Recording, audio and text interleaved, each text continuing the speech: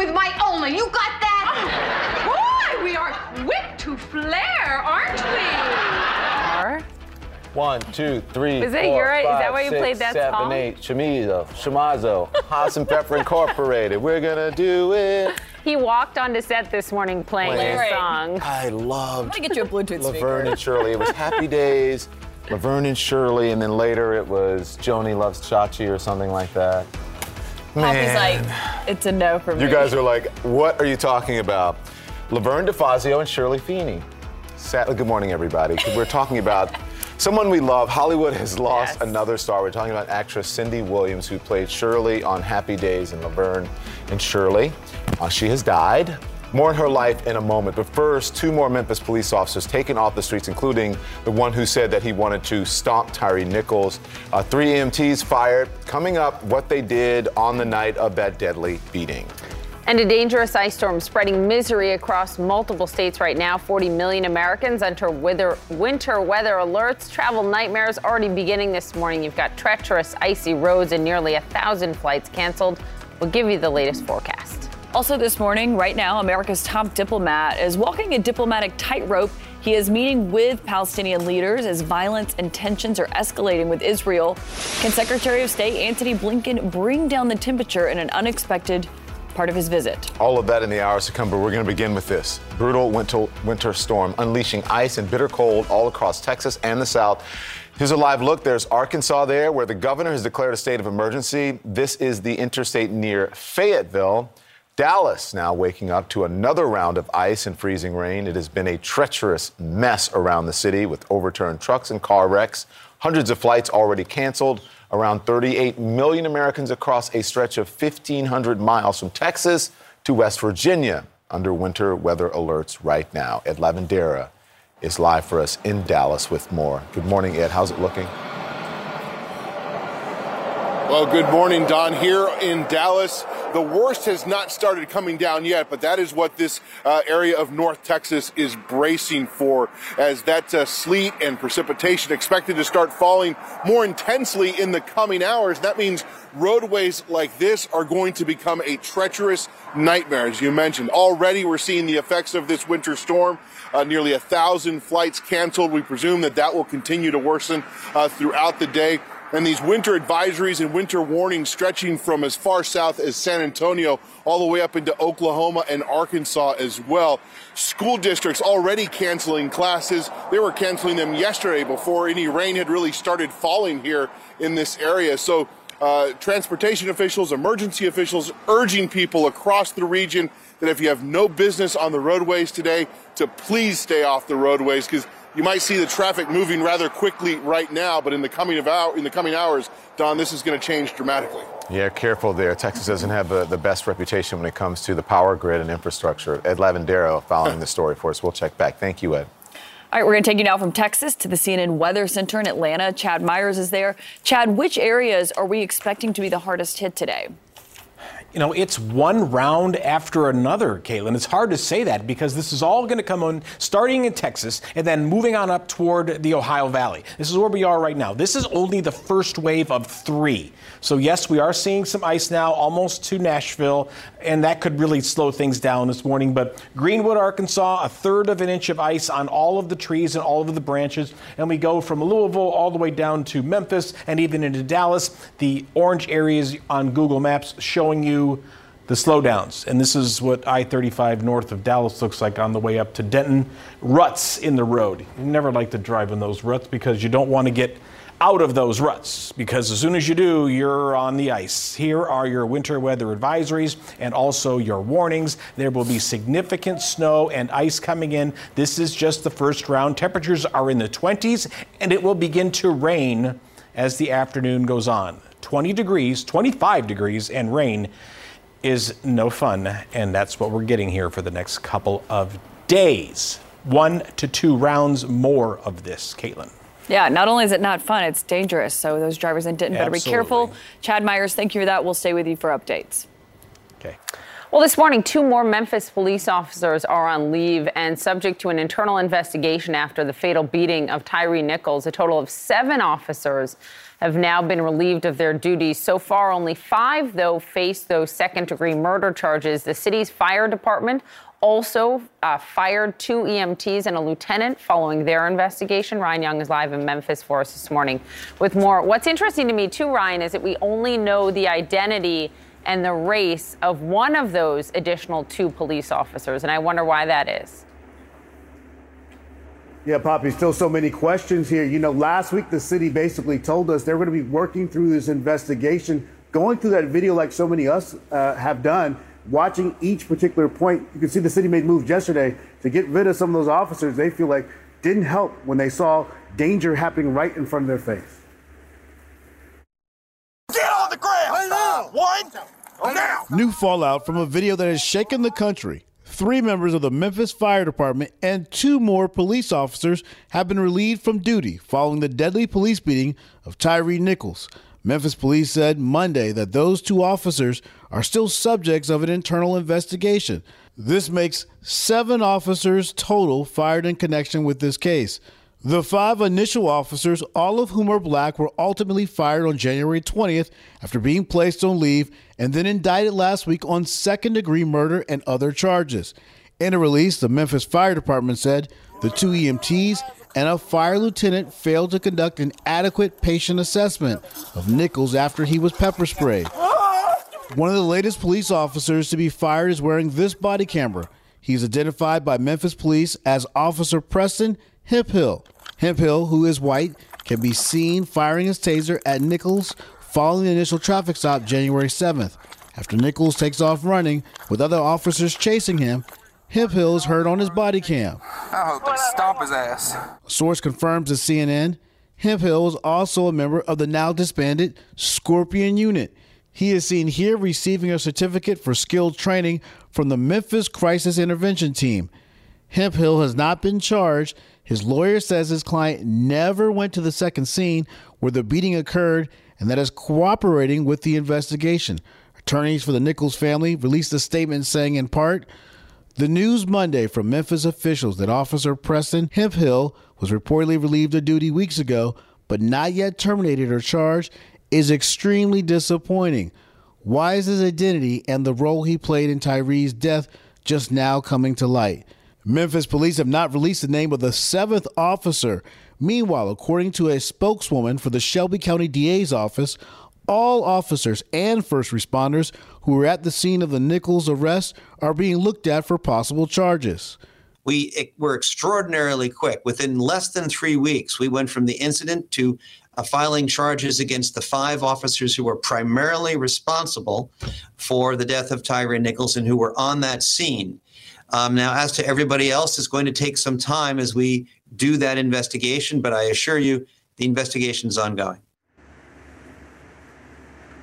Yeah, Poppy, we know this investigation is moving quickly. We've seen it for ourselves. We also know this afternoon there plans to be another family news conference where Ben Crump and some others will be talking about other cases involving this Scorpion team. This entire city still remains watching this, very focused on how this investigation moves forward. And as you know, people are digging in to the background of this entire Scorpion unit that's been disbanded to see what else they can unearth about what's happened to other people who live in Memphis. Yeah. Poppy? So many questions remain on that front. Ryan, thank you very much for the reporting. Next hour, Don will be joined to speak one-on-one with Tyre Nichols' brother, Jamal. He'll be here next hour. Also this morning, there's a new development in one of the many ongoing investigations into former President Trump that he's facing. This morning, we are learning that the Manhattan District Attorney, Alvin Bragg, has started presenting its case to a grand jury about Trump's role in hush money payments to the former adult film actress Stormy Daniels during the 2016 presidential race. That's according to the New York Times. Trump's former attorney, Michael Cohen, as you remember, pleaded guilty to campaign finance charges related to those payments that Cohen had facilitated while he was working for then-candidate Trump.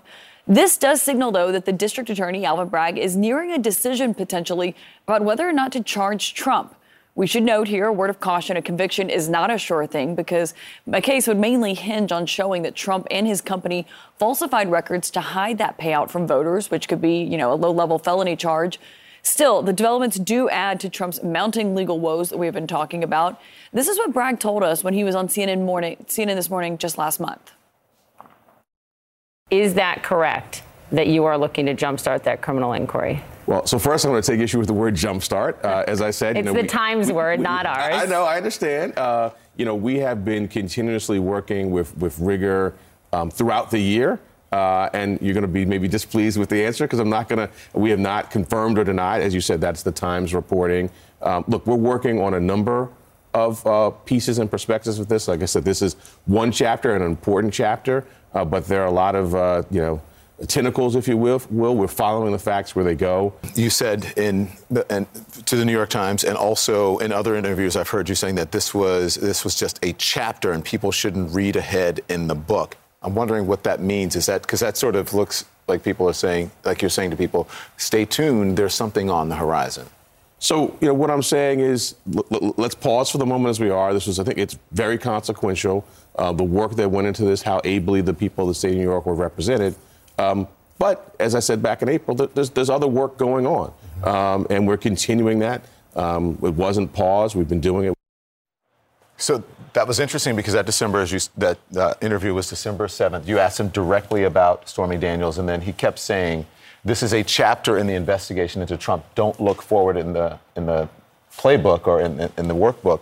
And so now it feels like this is sort of the next thing to come when it comes to the Trump investigation. Maybe he was hinting in some way that this was the next thing. Yeah, good question, since this is now what has materialized. It's so interesting because this was once a dead end, basically. They thought this was not going to happen. That's right. And it's so interesting when he's talking about, reading ahead in the book, because actually his office has reached out to a publisher for one of the senior prosecutors who was in the office that was unhappy that Alvin Bragg said the broader case against Trump, which was less focused on just the hush money payments, more focused on the broader business practices. They weren't sure how strong that case would be, and so they actually dropped it. The prosecutors were unhappy. One of them's writing a book, and his office is actually kind of concerned that it could affect this investigation now. Well, the interesting part of it is the key player in all of this is the person who testified in front of Congress, and that is Michael Cohen, this case is partly based on his testimony about to Congress, the payments, about the hush money payment. That could be a problem for them. Where did that come from? Listen, if I was building a criminal case or a civil case with Michael Cohen as a key witness, I might have some issues. Does he have credibility issues? Yes. But everything that he has said has come to fruition. Well, they'll see the first... But we're not building a criminal case here. We're building a journalistic case, and I think Michael Cohen should be heard because, again, he helped to build this case against Donald Trump. Reporting from the Times that yesterday the first witness before this grand jury was David Pecker, a name pretty well-known former publisher of the National Enquirer, questions about payments, et cetera. But you were covering the Trump White House during all of this. Any thoughts as you reflect now to see where we are here? When you look back at some of those moments, it's just wow. But remember, this was when they were on air talking about these payments happening and saying, oh, yeah, actually, the payments did happen. And it was on air that it was admitted after Trump had denied it and said, you'll have to ask my attorney, Michael Cohen. Okay. Crazy. Stay tuned, like you said, to Bragg. The next chapter. More to come on that. Meantime, happening now, the Secretary of State, Anthony Blinken, is meeting behind closed doors with Palestinian President Mahmoud Abbas in the West Bank. The two men are hoping to defuse a rapidly escalating crisis between Israelis and Palestinians after some of the bloodiest incidents in recent years. Blinken spoke with Israel's Prime Minister Benjamin Netanyahu in Jerusalem yesterday. We're going to get a live report next hour. Now, this. Mr. President. A clear answer there from President Biden, flatly saying no to sending American fighter jets, those F-16s, to Ukraine. This comes after renewed pleas from Ukrainian President Volodymyr Zelensky for jets. He says they need them to fight the Russian aggression.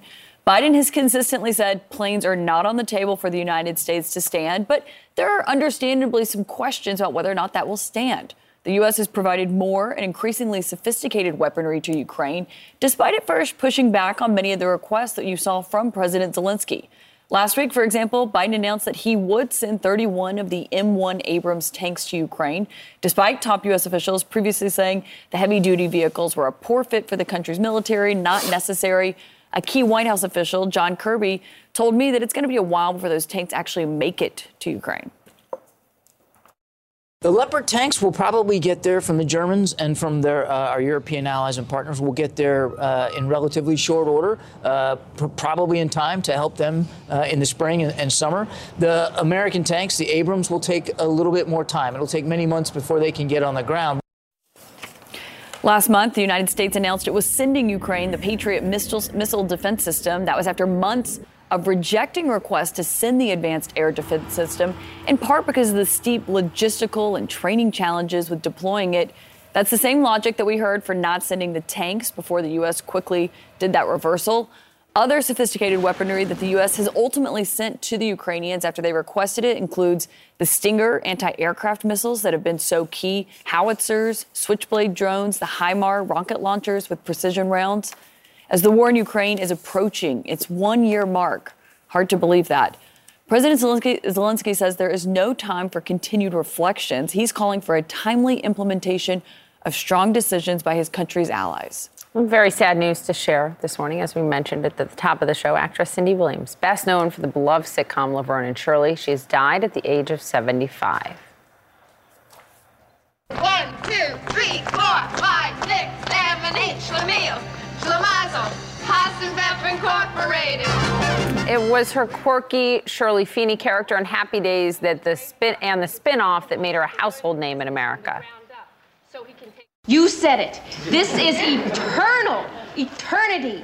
Over and over and over again. On and on. Without ceasing. Without stopping. Over and over. Eternal. Ad infinitum. Infinity. This means till death do you part, the end. Do you mean forever? Her credits span 60 years, including movies like American Graffiti, seen here with a very young Ron Howard, and The Conversation with Gene Hackman. Williams died after a short illness. That's according to her family, and she is survived by her 2 adult children. Aww. I mean, she was part of I think that's the golden age of television. Yeah, I do too. The 70s and 80s. And I watched it even, into the 90s. And it was a family dynasty. Gary Marshall was her brother, who was a creator of Laverne and Shirley and the creator of Happy Days. And then that was a spin-off of Happy Days, and then there were others to come. But that was amazing television when there were only 3 channels and everybody gathered around to watch Laverne and Shirley. As you were saying, so young, 75. 75 years old, 75. Okay, this actually happened, this next story we're going to tease ahead to. 2 monkeys are missing from the Dallas Zoo. What's so newsworthy, police say it appears that they were taken. Plus, Alex Murdaugh's defense team is floating a theory about the murders of his wife and son. More CNN This Morning to come after the break. So this morning, 2 Emperor Tamarin monkeys are missing from the Dallas Zoo, and zookeepers believe someone stole them. That's because they found the enclosure intentionally cut open. They told police those monkeys generally stay close to home, but after a search of the ground, zookeepers could not locate them. It's the 4th time this month at the zoo's animals and enclosures may have been tampered with. Earlier this month, a clouded leopard escaped after the fence was intentionally cut. She was found unharmed hours later. The zoo also found an intentional cut in the Langer monkey habitat. And last week, an endangered vulture was found dead under suspicious circumstances. The zoo has added more cameras, security patrols, and overnight staff, also offering a $10,000 reward for information leading to the arrest of anyone responsible for those incidents. Wow. 4 times. 4 times. In a month. Wow. Someone, I don't know. I'm going to say it sounds like an inside job, but who knows? They need to look at a lot of security footage. All right, so let's turn to the double murder trial of former lawyer Alex Murdaugh. He is accused, as you know, of killing his wife and his son. Well, during cross-examination yesterday in court of a special agent, Murdaugh's defense attorney floated the theory that 2 shooters could have committed the murders. Our Randy Kay is live in Walterboro, South Carolina. I was surprised seeing this line of questioning, but I think the answer that Harpootlian finally got to was interesting. Tell us more. Yeah, it sure was, Poppy. This agent basically said, you know what, just because 2 weapons were used doesn't mean that there had to be 2 shooters, that one person could have handled both of those weapons. And of course, the prosecution is saying that person is Alex Murdaugh. We also got to look inside his gun room at the home, and we got to look at a second interview that he gave investigators just days after the murder. They seem to be trying to test his consistency in the details. Here's a look. I'm sorry. You good?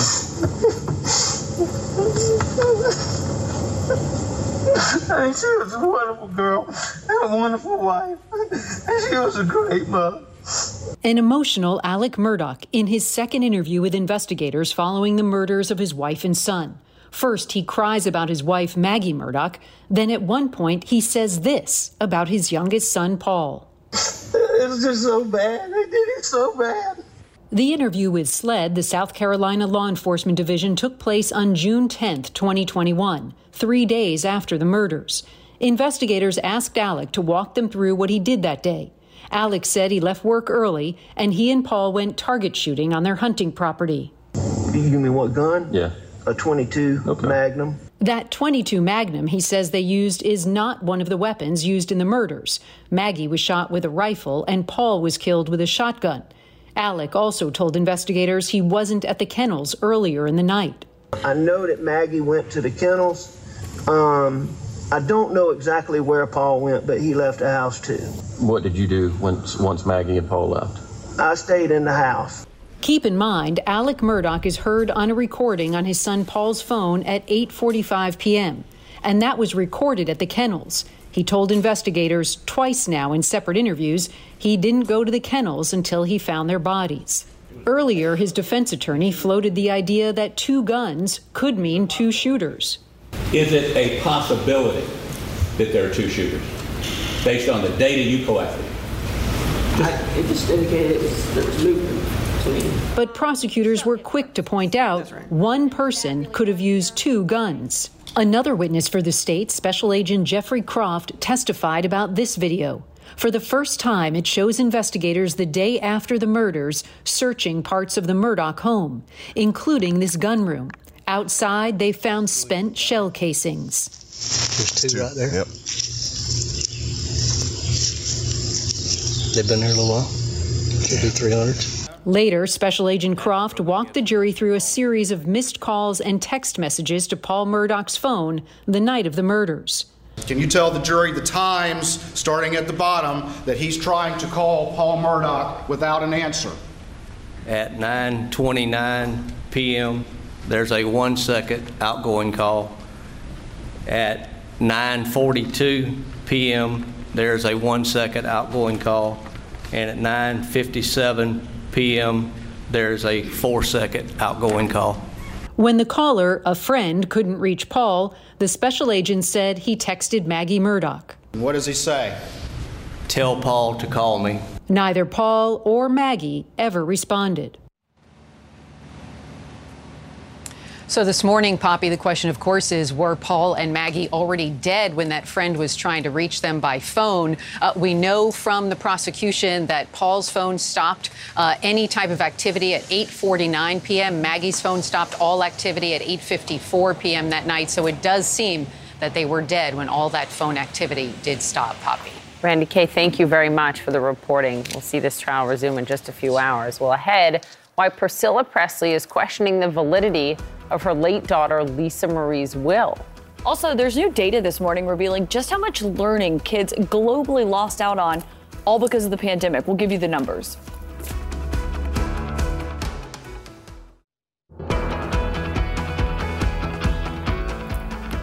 Priscilla Presley is now disputing the validity of her daughter's will. She was removed as a co-trustee back in 2016 and replaced by Lisa Marie's children. But Priscilla's lawyers now say there are several issues with the document. They say Priscilla's name was misspelled. Lisa Marie's signature doesn't look right. As you know, Lisa Marie is Elvis Presley's only child. She was laid to rest at his Graceland estate earlier this month. Joining us now to talk about this is CNN's chief business correspondent and early start anchor, Christine Romans. Okay, so a living trust is basically this form of a way to control your assets while you're still alive. Right. What is it? I mean, what is the dispute here over? So the issue here is that Priscilla Presley didn't know in 2016 that the trustees had been changed upon the death of Lisa Marie. It wasn't notarized. That's one of the things she's concerned about. She wasn't alerted, and that is required. Ironclad part of this trust is that she must be notified of any changes to this document, and she wasn't. So that's why her lawyers have petitioned the court to see about if this 2016 amendment to her will is actually legal and valid. Wow. I mean, how long could this take, do you think? So I was looking at the Michael Jackson estate. That took 12 years to settle. Michael Jackson was heavily in debt when he died.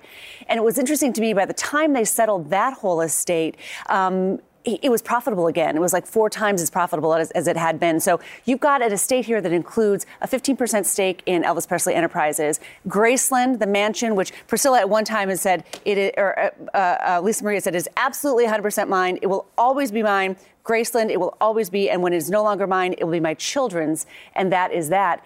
And now we are at the place where her children are named in this will as her trustees now, and her own mother is disputing it. So it's granddaughters and a grandmother together over the future of what is a very complicated fortune. It's interesting that you mentioned Michael Jackson because, they had that connection. But often, when you look at most of the folks who die, a lot of them die in debt, and then because they're not spending it, quite often within months or years, they end up, the estates just go up in value. Elvis Presley made much more money in death, frankly, than he did in life. That has been a brand that has been just sterling. Michael Jackson, Whitney Houston, on and on and on.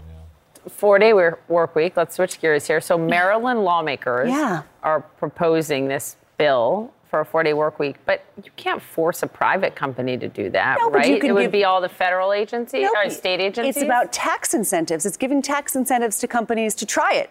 And this is inspired by this 4-day work week global pilot that we've reported on here on this program that found productivity went up, burnout went down, people didn't have to commute as much, they saved money. I mean, it had very good results of this global pilot. So you have some lawmakers in Maryland who say, maybe we should put taxpayer money behind this and see if some companies would like to try it. I suppose it would incent, more hiring, right? Because, you need to have the same number of doctors. They need 3 anchors when we take Fridays off. 4-day work week bosses, are you listening? Right? You'd have to hire replacements for necessary It's a jobs. response to the Great Resignation. I mean, people seem to really like it. They do all of their personal business on whatever day they have off of the week. You don't have the pressure and the stress. You get to go to your kids. Wait, Caitlin doesn't want it. Is that what you said? I'd be bored.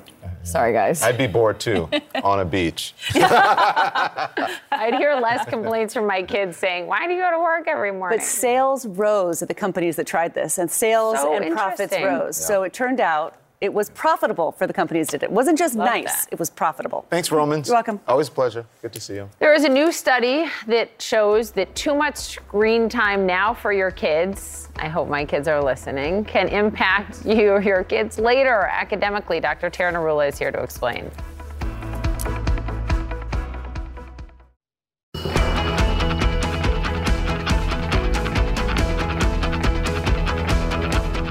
A historic matchup.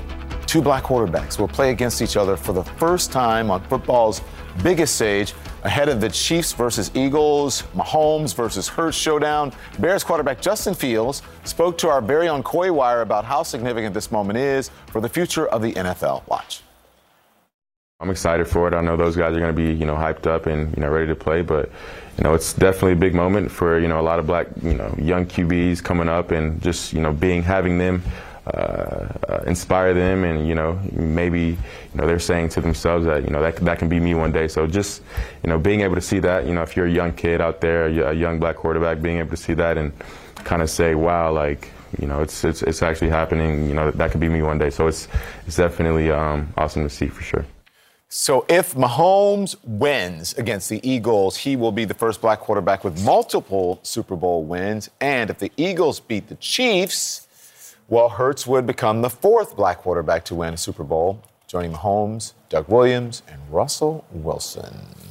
How much tablet time is too much? A new study finds your child's academic success may start with their screen time or lack of screen time when they are infants. Our medical correspondent, Dr. Tyre joins us now. Infants. Yeah. It's amazing that so many parents are giving tablets to kids who are less than 12 months old.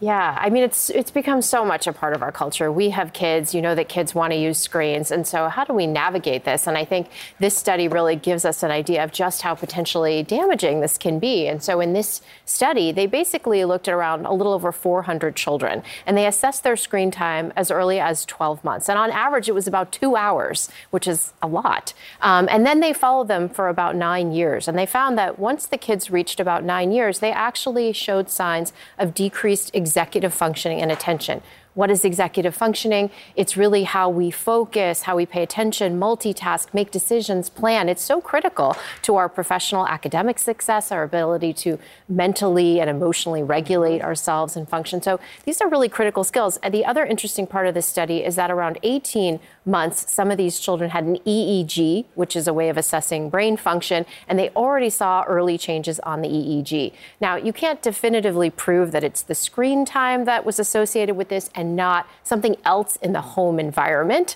Correlation is not necessarily causation. Exactly. So maybe parents who gave their kids screens, there was something else going on at home too. But the bottom line is when a kid is looking at a screen at that young of an age, their brain isn't developing in the normal way. They're not able to learn with that face-to-face interaction back and forth that they get with a parent. The hands-on, the socialization, that 2D just doesn't cut it. And so this really fits with the American Academy of Pediatrics recommendations that under 18 months, children should not be using screens unless they're using it to video chat with a family member. And then from ages 2 to 5, it should be limited to less than 1 hour. Yeah. So it's hard to do. I have kids. It's hard to tell them to put the screens down, but really, really important. We don't have kids, so we don't have to deal with that for now. You might someday. Every Sunday when I get my screen time, though, from iPhone that sends you the Apple that sends you your screen time, I'm like, oh my God, I'm on screen so much. But all of this also ties into the other topic that we're talking about this morning, which is learning loss for children. You know, my mom's a 4th grade teacher, and this is because of COVID, and she saw this a lot of families where people said, oh, well, your kids at home, they can do their schoolwork on their computer or whatever. And it was a real struggle for a lot of kids. Yeah, and it's just not the same. And that's what this other study that we're talking about showed. It was an international study that looked at about 15 countries, 42 studies. They put together all the data, and they in fact found that kids had about a 35% learning loss compared to a normal year. This deficit started early. It has persisted, so we haven't made up for it. It affected disproportionately children from disadvantaged backgrounds. And also, it seemed like the losses were greater in math versus English or reading or other language skills. But, you know, how do we catch up at this point, I think, is really the question. And so some of the researchers suggest after school programs, summer programs, lengthening the school day, potentially online or learning apps as well. But all really things tough. I support. Yes. I just do longer school day, longer into the summer, but yeah, controversial, I know. Yes. Thank you, Doc. Thanks, Doctor.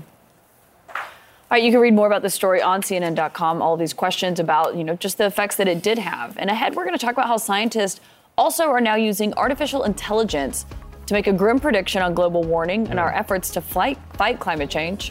And a new HBO drama, The Last of Us, is renewing the debate. Which is better, binge or weekly watching? We will discuss. It's gonna have to be.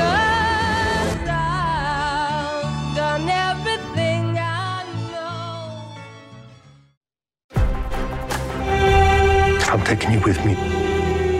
We can just keep our histories to ourselves. You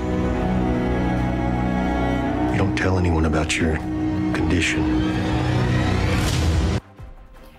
HBO's latest hit, The Last of Us, has had viewers essentially glued to their screens while we're talking about screen time the last three Sunday nights. The show is an adaptation of a video game. It has filled HBO's prime Sunday evening slot. And in an era of binging, HBO and some other streamers are sticking to dropping weekly episodes for some of their hottest shows. It has renewed a debate over binge watching and which is better.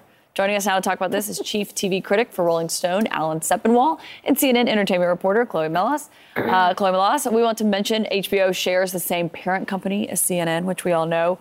But the show, everyone I know is talking about it. Everyone is obsessed with it. But there is a question over how you watch TV. Do you watch it all at once? Is it better to do a weekly drop for these biggest shows? I mean, we've been talking about it for the last hour, so I'm going to let him take this one first because he has TV critic in the title of his name, so I'll let you go first. I would say, in general, there's a handful of shows that are better if you binge them, but for the most part, I think TV's better weekly, it's better episodically. I think this episode of The Last of Us is a great example of that. You're just old school, Alan. I mean, yeah, I'm old and old school, but also, like, you get to spend a whole week thinking about this show, talking about it. You're seeing it on the same night as everybody else is seeing it, so when somebody does something really special, it still feels feels like an event, even in this really fragmented state of television where there's too many shows.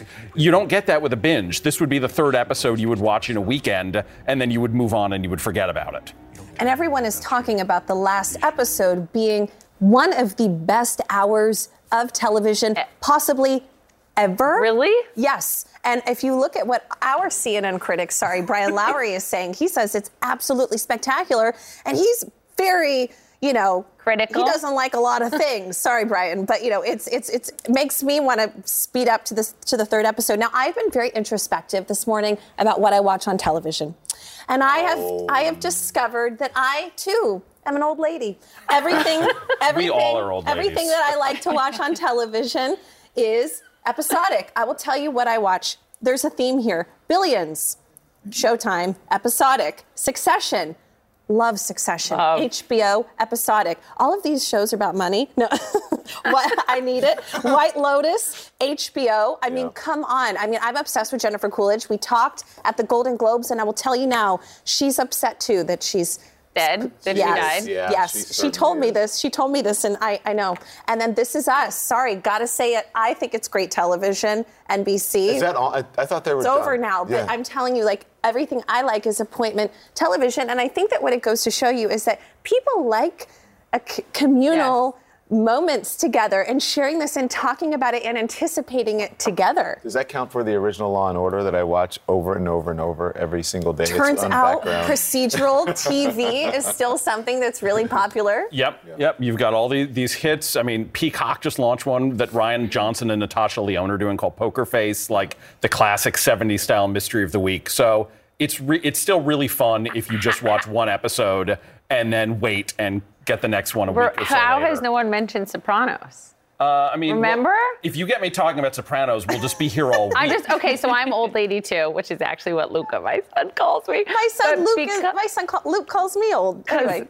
Because we're old ladies, my young producer had to email me about this last night. She's like, personally, as much as I love binge watching, I also love having something to look forward to each week and discuss it. I think she, a young viewer, nailed it. Because when it's all binge, then if you don't watch it right away, you're going to find out on social media what's going on. But we will say, though, adversely, some of the shows that you can binge, like Stranger Things on Netflix, quite possibly one of Netflix's biggest hits, you were saying. Yes. And, also Wednesday Addams on Netflix was incredibly popular. Yeah, that was very popular. Hulu had a show called The Bear, which I think would have gotten lost in the shuffle if you had to watch one at a time.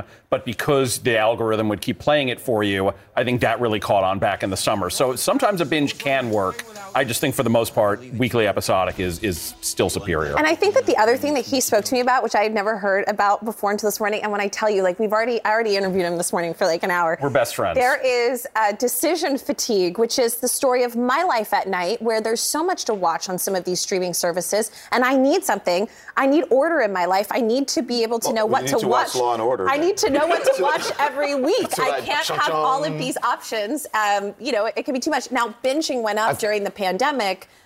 Yeah. And that is still the more popular form of watching television. I feel like I got to the end of streaming during the pandemic, and I've seen a lot of it on. I won't mention which streaming What are you watching service. Right now? You honestly, I know I love Jennifer Coolidge and whatever. I've watched a lot of Apple. Yeah. Not Apple TV, but YouTube. I narrowcast. And so it kind of feeds you what you want to see. So I very rarely watch anything in real time. And the reality TV is episodic. Just real quick, why are people upset about the introduction of this gay character, or at least people figuring it out in the final episode? Well, I definitely have seen a lot of excitement. A lot of people very sort of refreshingly were warmed by how beautiful this love story was. But I think there's a certain segment of the gamer audience in particular who is just in denial about this. My understanding in the game is that the character is very clearly gay, but it's a little bit implied, and here it was very explicit, and for them, they just don't want it, and it's unfortunate. But it made for a really special hour of TV. It's getting rave reviews. Maybe the best ever. I cried multiple times. Yes. Because of that episode? Yes. It's just amazing. Nick Offerman, Murray Bartlett are incredible. It's a beautifully told love story in the space of a single hour of television. Thank you, guys. We cried, we laughed, we got to learn about each other. I'm talking about this moment right now. Thank you very much, Chloe Melasson, Alex Eppenwall.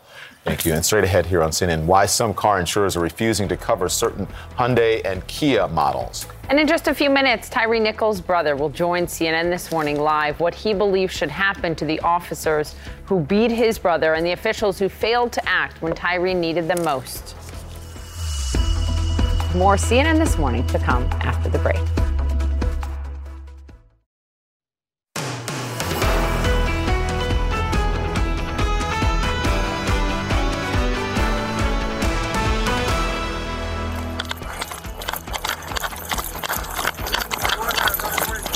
Did you also read that I deployed my taser? I hope they stomp his ass.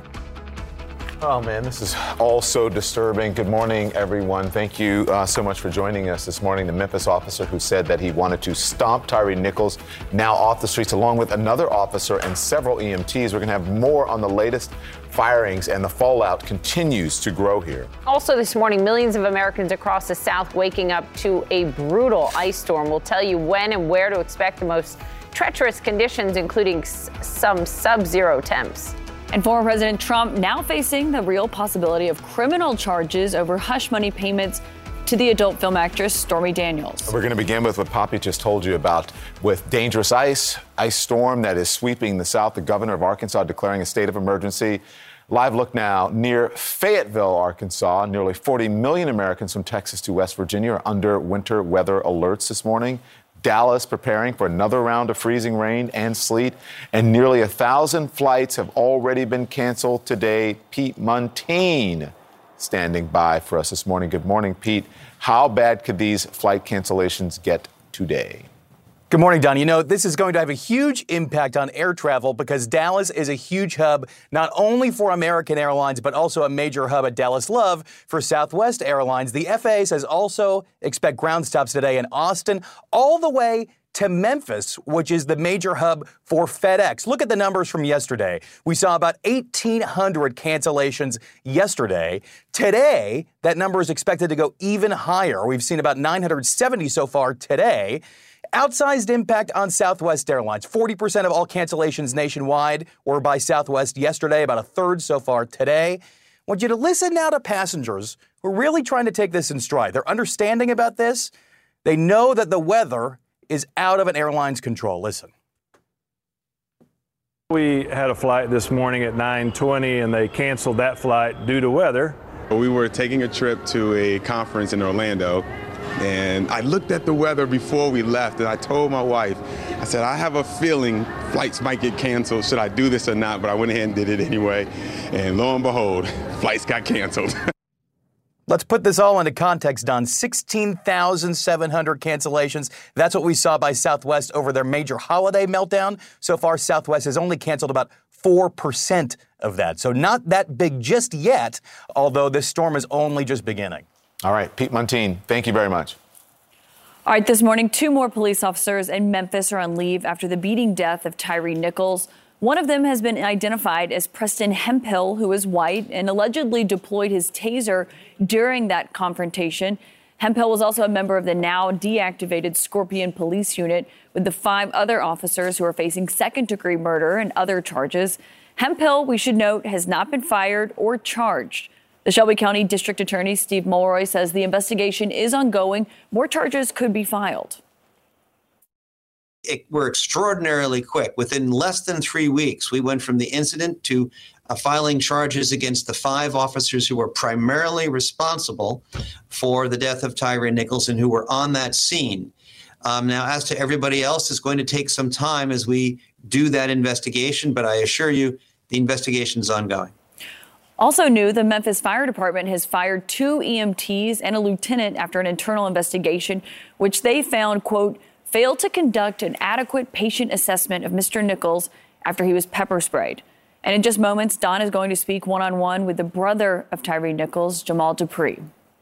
Well, happening now, Secretary of State Antony Blinken is walking a diplomatic tightrope as he meets privately with Palestinian Authority President Mahmoud Abbas in the West Bank, the two hoping to dial back what has been really escalating tension between Israelis and Palestinians after weeks of deadly violence. On Monday, Blinken met with Israel's Prime Minister Benjamin Netanyahu in Jerusalem. Our Nick Robertson is live from Ramallah on the West Bank. Nick, good morning to you. Good afternoon to you.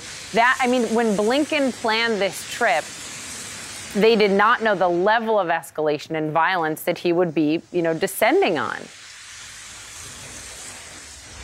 They did not. So he's walked into a really tough situation, not only dealing with Israel's most right-wing government under Prime Minister Benjamin Netanyahu in decades, but now coming to the Palestinian Authority president, who has suspended security cooperation with Israel, a very significant move. That happened in the past couple of days, and that's likely to be one of the things that Secretary Blinken asked Mahmoud Abbas, the Palestinian Authority president, to do, to go back, begin cooperating security level with Israel. It benefits both communities. That'll be the message.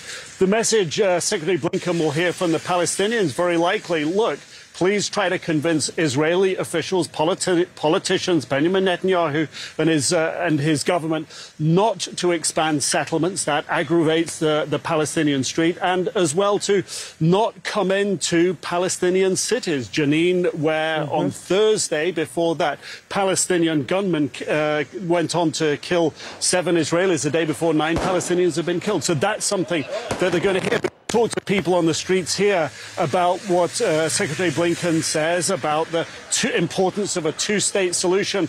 Here, a lot of people, particularly young people, I talked to an 18-year-old young man here earlier today, and he said, look, we really don't think this two-state solution is viable or it's going to happen. And another thing you hear from a lot of people here, they just feel that the Palestinian Authority President Mahmoud Abbas is no longer fit for the task, fit for the job. So these are accumulative issues. So for Secretary Blinken, that's a lot of heavy diplomatic lifting to shift this in a meaningful way. There is a lot of questions about what action can actually be taken and what Blinken can actually do in this situation. We'll hear from him in just about 2 hours during that press conference. Nick, thank you very much. Caitlin. Yeah, also this morning, as former President Trump is embarking on his third presidential run in 2024, he is still facing several ongoing investigations.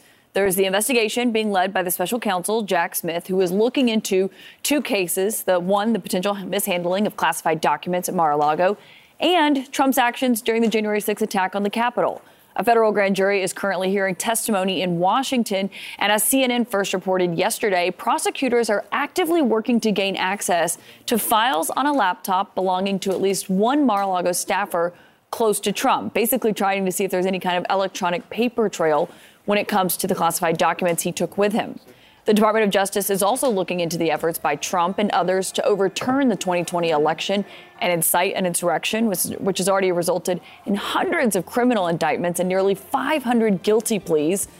Also, the Fulton County District Attorney, Fani Willis, who is looking into Trump's efforts to overturn the 2020 election results in Georgia, she has said that grand jury in that case has recommended multiple indictments. Her decision about whether to bring charges is also imminent. New York State's Attorney General Letitia James is suing former President Trump and his 3 eldest children and the Trump Organization for fraud. According to James, they misled lenders, insurers, and tax authorities to enrich themselves. I should note that Trumps have denied any wrongdoing in that case. The Manhattan District Attorney has also started presenting its case to a grand jury about Trump's role in hush money payments to former adult actress Stormy Daniels during the 2016 presidential race. That's according to the New York Times. Trump's former attorney, Michael Cohen, pleaded guilty to campaign finance charges related to those payments that Cohen facilitated while he was working for then-candidate Trump. For more, let's bring in CNN correspondent Kara Scannell.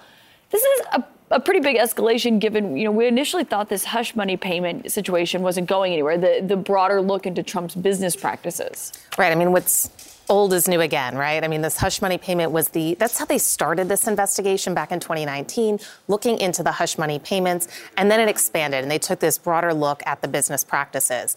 There's been a change in the district attorney. Alvin Bragg is now the DA. He paused that previous investigation because he didn't believe they had enough evidence to bring a criminal case against Trump because the burden of proof is so much higher. They just had this big conviction last month of 2 Trump org entities for tax fraud. They seem to be emboldened, and they've really picked up the pace with this focus now on hush monies yet again. I mean, we first reported that Michael Cohen went in 2 weeks ago, and we first reported that David Peckert, the former chairman of the National Enquirer, which is involved in those catch-and-kill deals, was going in this week. So we're definitely seeing the pace picking up here, and they're reemerging this focus on hush money. But Alan Weisselberg is behind bars now. Trump has been complaining about this nonstop. I think he did so while he was on these campaign stops over the weekend. On Truth Social, he's been talking about it a lot. Is it harder to bring charges against Trump potentially if they don't have his cooperation? It seems difficult to actually bring a conviction potentially here.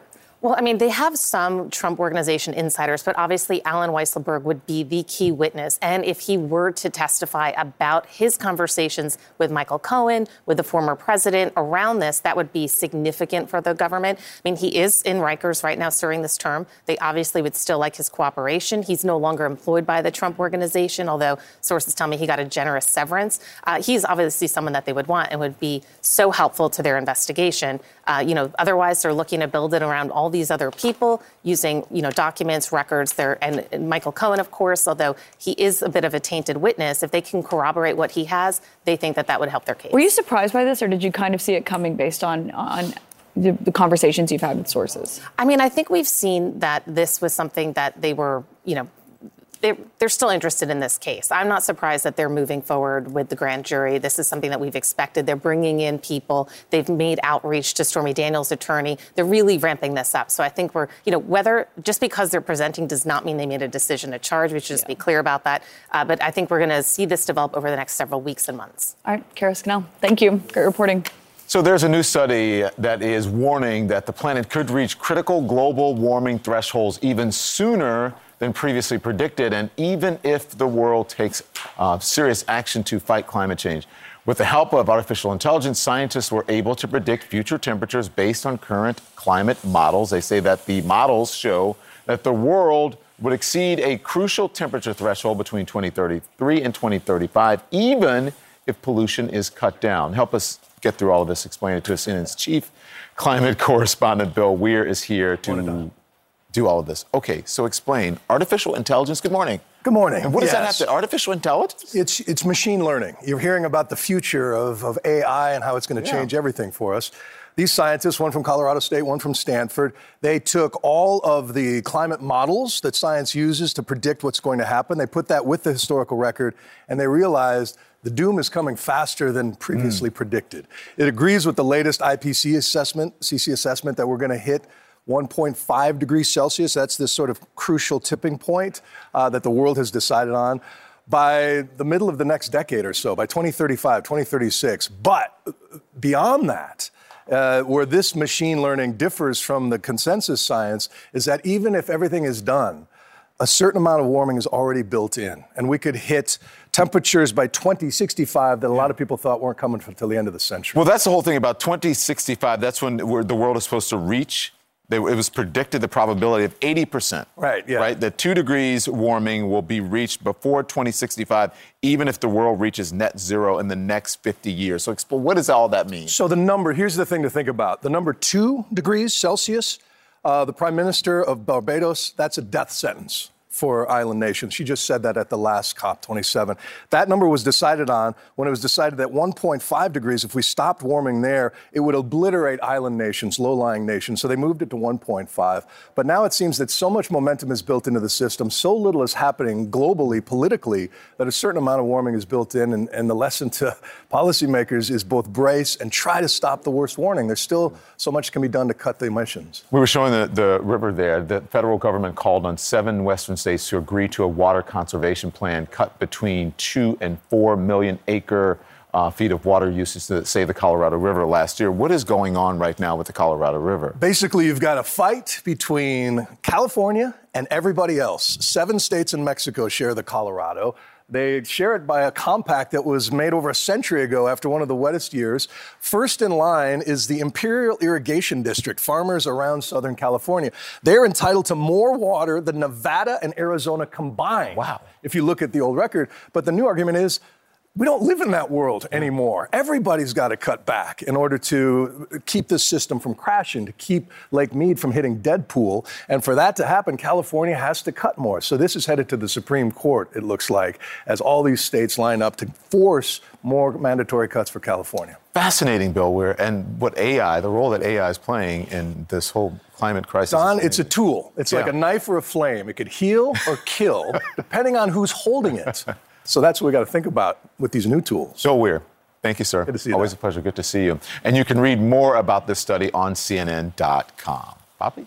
Well, in France, hundreds of thousands of protesters are taking to the streets. The unions have once again called for nationwide strikes, disrupting everything from schools to transportation. They're very angry about the government's plans to raise the retirement age 2 years to 64. Let's go to Melissa Bell. She joins us live in Paris this morning. For a lot of people, I think they'll look at this and say, haven't we seen this? And they have. But the government hasn't changed its position.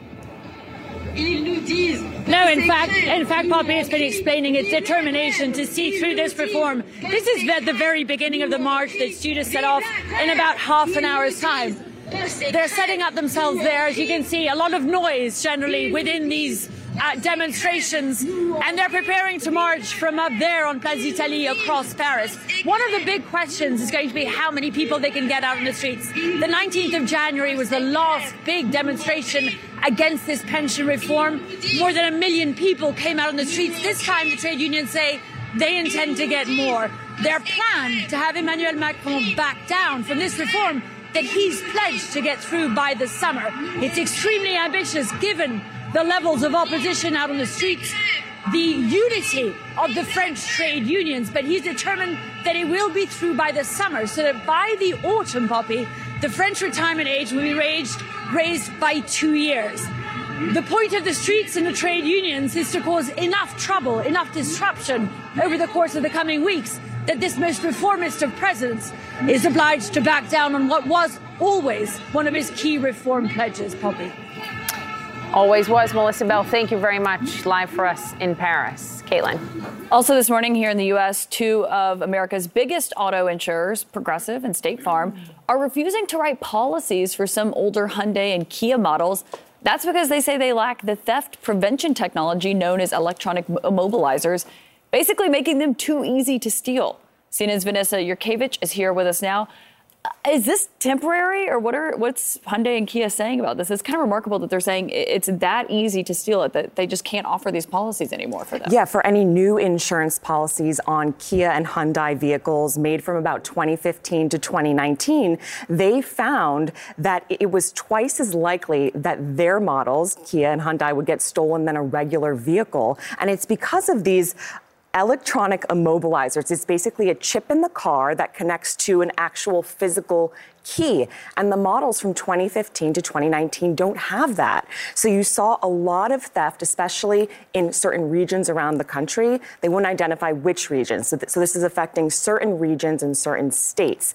But this became a trend. We saw it on TikTok. There was a Kia challenge where people would essentially show you how easy it was to steal a Kia. They would use USBs to steal the car instead of having the key. It's that easy. So Progressive and State Farm saying that no new policies. If you do have a current policy, though, they will certainly honor that. And they are also saying that their new vehicles, the ones with the little sort of push buttons, those are good. It's just the ones with the physical keys made between that time period. So basically, if you own one of these cars and you go to get an insurance policy, there's nothing you can do? Well, you can obviously look for another insurer, but Kia and Hyundai are offering sort of enhanced security for the car. They're not going to fix the problem. They're offering enhanced security. Hyundai also saying they will give you a free steering wheel lock. But who wants to do that every time? Right. I mean, that's pretty old school. Like back to the 80s with the big bar? Is that also, imagine you're like on a date and you're like, wait, 1 second, let me just... Right. So they're not offering you a new car. They're not offering you a better system. But, you know, if you still love your Kia or Hyundai from 2015, 2016 and onwards, they'll give you that free lock. At least Hyundai will. Okay. Thanks, Thank you, Vanessa. Thanks. Appreciate it. Wow. Up next, a sit-down interview with Tyre Nichols' brother. We're going to get his reaction to more officers being taken off, or more officials in general being taken off the streets after the violent beating, and what he thinks should be done to the officers who are now facing murder charges. Jamal Dupree joins us live. That's next. More CNN This Morning to come after the break.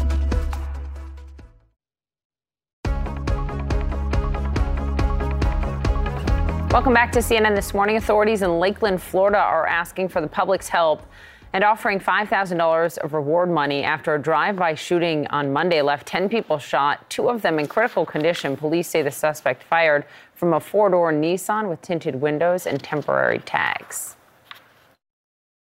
This is something that doesn't happen in Lakeland. I've been here 34 years, and I can tell you I have never worked an event where this many people have been shot at one time, ever. Officials say it was a targeted shooting, and they are now looking for at least 4 males who may have been wearing face coverings. As the U.S. sees mass shootings on a regular basis, more stories are emerging of bystanders who put their lives on the line to disable their attackers. Federal guidance says that to run, hide, fight in an active shooting situation. But now experts are beginning to rethink that advice. CNN's Bren Gingras reports now. This is the moment Brandon Say fought back. He was preparing his weapon to fire. Disarming a gunman in Monterey Park, California. In Colorado Springs, it was an Army veteran. And I needed to save my family. Who helped wrestle away a gun from a shooter at Club Q nightclub, saving countless lives.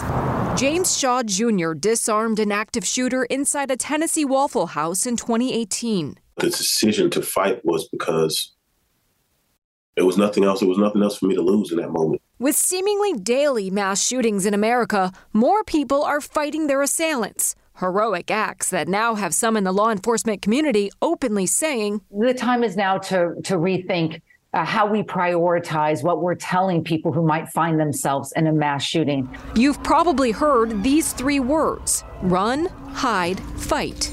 You can survive a mass shooting if you're prepared. Those tactics from the FBI are echoed to law enforcement agencies across the country. They're used to teach civilians about how to react if confronted by an active shooter. Security expert Juliette Kayyem penned in a recent article that advice may be dated. Look, run if you can. Get away if you can. But what we've seen is that engagement with the shooter, trying to distract him, trying to demobilize him, trying to prevent him from reloading his gun, all of those things can help in minimizing the harm. 50% of active shooter events end before law enforcement get there. It doesn't even matter how much we train for these active events, but it matters a lot on how we train our civilians. Franklin County Sheriff's Deputy Mike Featherolf has already adopted a different way of teaching his community on what to do in an active shooter situation. You teach avoid, deny, defend. Correct. How is that different from run, hide, fight? Hide. That's the big part that is different. These people go around looking for targets. And when you have a hero step up, it saves all those targets from being potential victims. Experts recognize fighting back hasn't always worked. In 2019, a North Carolina college student charged a gunman and died. A week later, a Colorado high school student met the same fate. For Shaw, who lived when he fought back, everybody's not wired like that. But if that's the only thing that you can do in that situation, that's the only thing that you can do. The more we understand what tactics of engagement do work, the more we can empower people to help and protect themselves. Look, this is not a comfortable conversation to have. It's not one where you want to tell people just fight, and that's really what you should be doing in these active shooter situations. But everyone I talked to for this story basically says, listen, this is where we are right now. We are seeing active shooting situations go, almost daily. And so now it's really about changing the mentality. And that's what the focus is on this, getting sort of a different plan in your head of what actually might be working. And what they're looking at, there's no statistics for this. It's just anecdotal. What they're seeing is that fight option has actually been working, as you've seen in just some recent cases. It's awful that we even have to think about it. Exactly. You know what I mean? Yeah. Exactly. Thank you, Bren. All right. Appreciate that.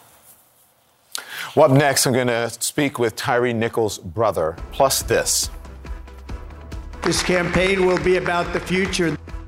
Former President Trump is promising to focus on new beginnings for 2024, but he's still dwelling on past grievances, the concerns I'm hearing from his allies and his inner circle. That's next.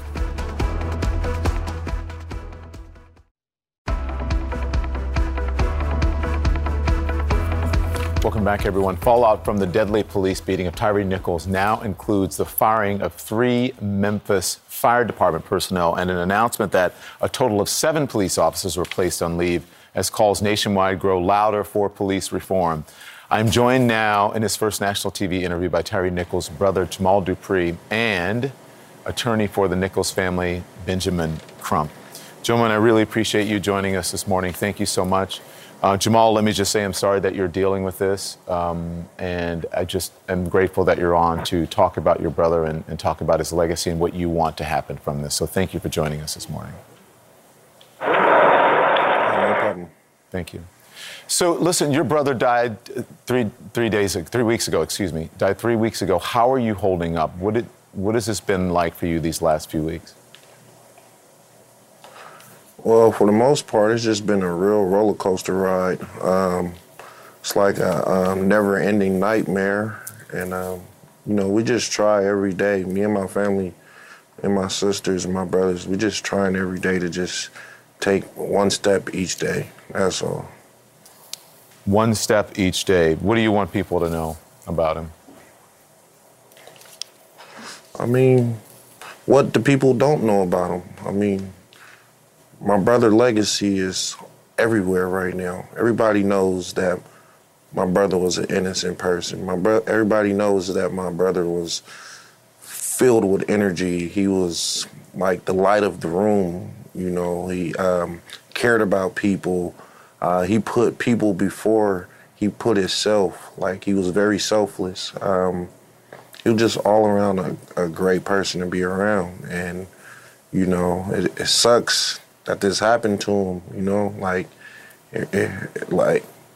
some people in this world, you just feel like that should never happen. It should never happen to anybody, but at the same time, it's like when you see a person like that and a person like that, it just takes a toll on you different, because he was really a people person. He was a people pleaser, and the world's gonna miss a person like that. Yeah. I know that you've been very outspoken in what you believe should happen to these officers who are charged with murder. What do you think should happen? Most definitely. I mean, I hope they meet the same fate as my brother. That's just how I feel. I mean, I don't know what the laws is in Tennessee or whatnot, but for me, I believe they deserve the death penalty. What was your reaction when you saw that video? That's the thing. I haven't watched it. But I already knew from looking at my brother, I already knew how they treated him, because I've seen it all over the world. I've seen it right here in California all the time. Police brutality is nothing new. And I already knew, as soon as I seen them photos from him in the hospital, I already knew that they treated my brother like an animal. They beat on him like he was nothing. I don't have to watch the video to know that. So, yeah. You said on Facebook, you posted that basically saying that you were sorry that you weren't there to protect your brother. Are you feeling guilty about not being there? Most definitely. Always. And I think I speak for all my siblings when I say that, because my brother, I'm 99% sure my brother has never gotten into a fight before, and the one time he get into an altercation with other humans, we wasn't there to protect him. As growing up as kids, having an older brother or older sister and you get into an altercation, your older brother, your older sister will be there to help you. And on this night, January 7th, my brother was left alone. Because if I was there, they would have had to kill me too, because I would have fought all of them. My brother was trying to cooperate with them. I would have fought back with them. Ben, let me bring you into the conversation, because there have been many developments. They seem to come every single day. There are 3 Memphis Fire Department personnel who have been fired. There are also 2 other officers now are on leave pending an administrative hearing. What's your response to that, and what questions do you have about it? Well, Don, I think as Tyre's family and certainly Jamal have been calling for from the beginning, every last one of them should be held accountable for this police lynching of Tyre Nichols. Everybody who was on that scene who contributed in any way should be held fully accountable. And the fact that they relieved the 2 officers weeks ago and were not transparent only brings further questions as to why the 5 black officers were fired and charged and why were the others not charged. And so the family wants full accountability. Did you see the original police report? And then considering what the video shows, how does that line up, Ben? Well, it is consistent with Ms. Robine.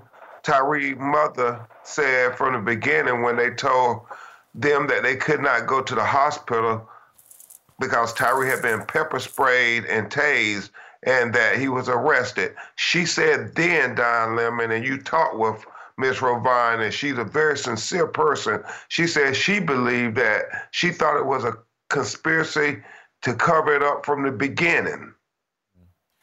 Ben, I've got to ask you, there's a lot of stuff out there, and I just, in the spirit of accuracy, right, and good journalism, did Tyre have any personal connection to the officers, or do you believe that this was completely random?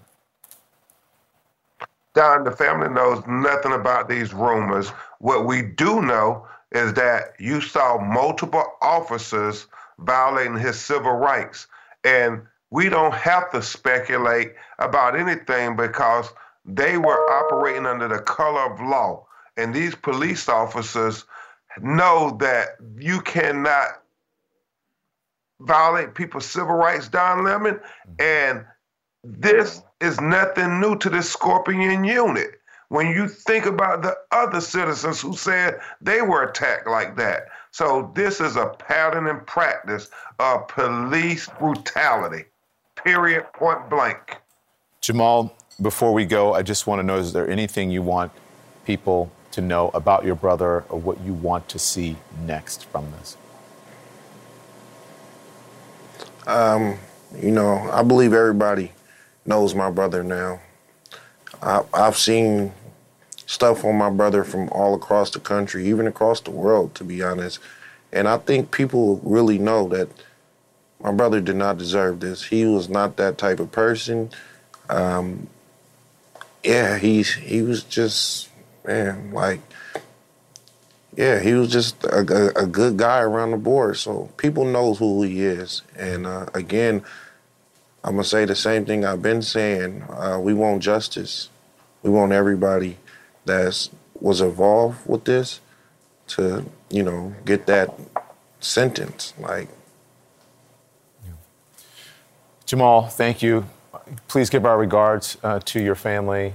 Ben, thank you as well. Give our regards, especially Ms. Ravon and Mr. Rodney. We appreciate you joining us, and we will speak to you soon as this continues. Thanks so much. Thank you. Thank you. What do you think? I think it's tough. Obviously, I think this family, under the circumstances, I have to commend the way that they have handled themselves. Look, I'm in the business of being on television every day.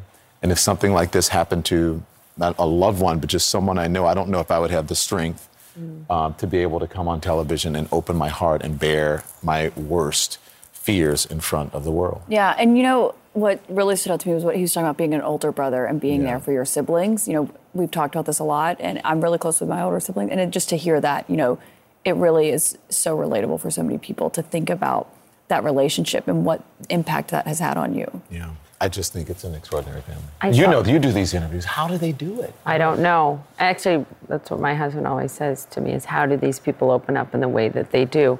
I had seen that Tyre's parents, who you just did that powerful interview with on Friday, are going to be at the State of the Union. They're going to be at the State of the Union. We'll be there covering in D.C. And we'll have to figure it out. But listen, when I spoke to the pastor not who's giving the eulogy, because the Reverend Sharpton is giving the eulogy, but the pastor's in charge of the church. He says he believes that it has been for the family and for the community, that in a way it has helped people because they get their feelings out.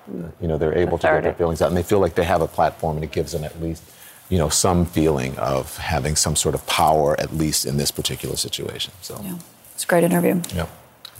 All right, up next this morning, we're going to talk about former President Trump and whether or not he can focus his campaign on the future or if he's stuck in the past like some of his advisors believe.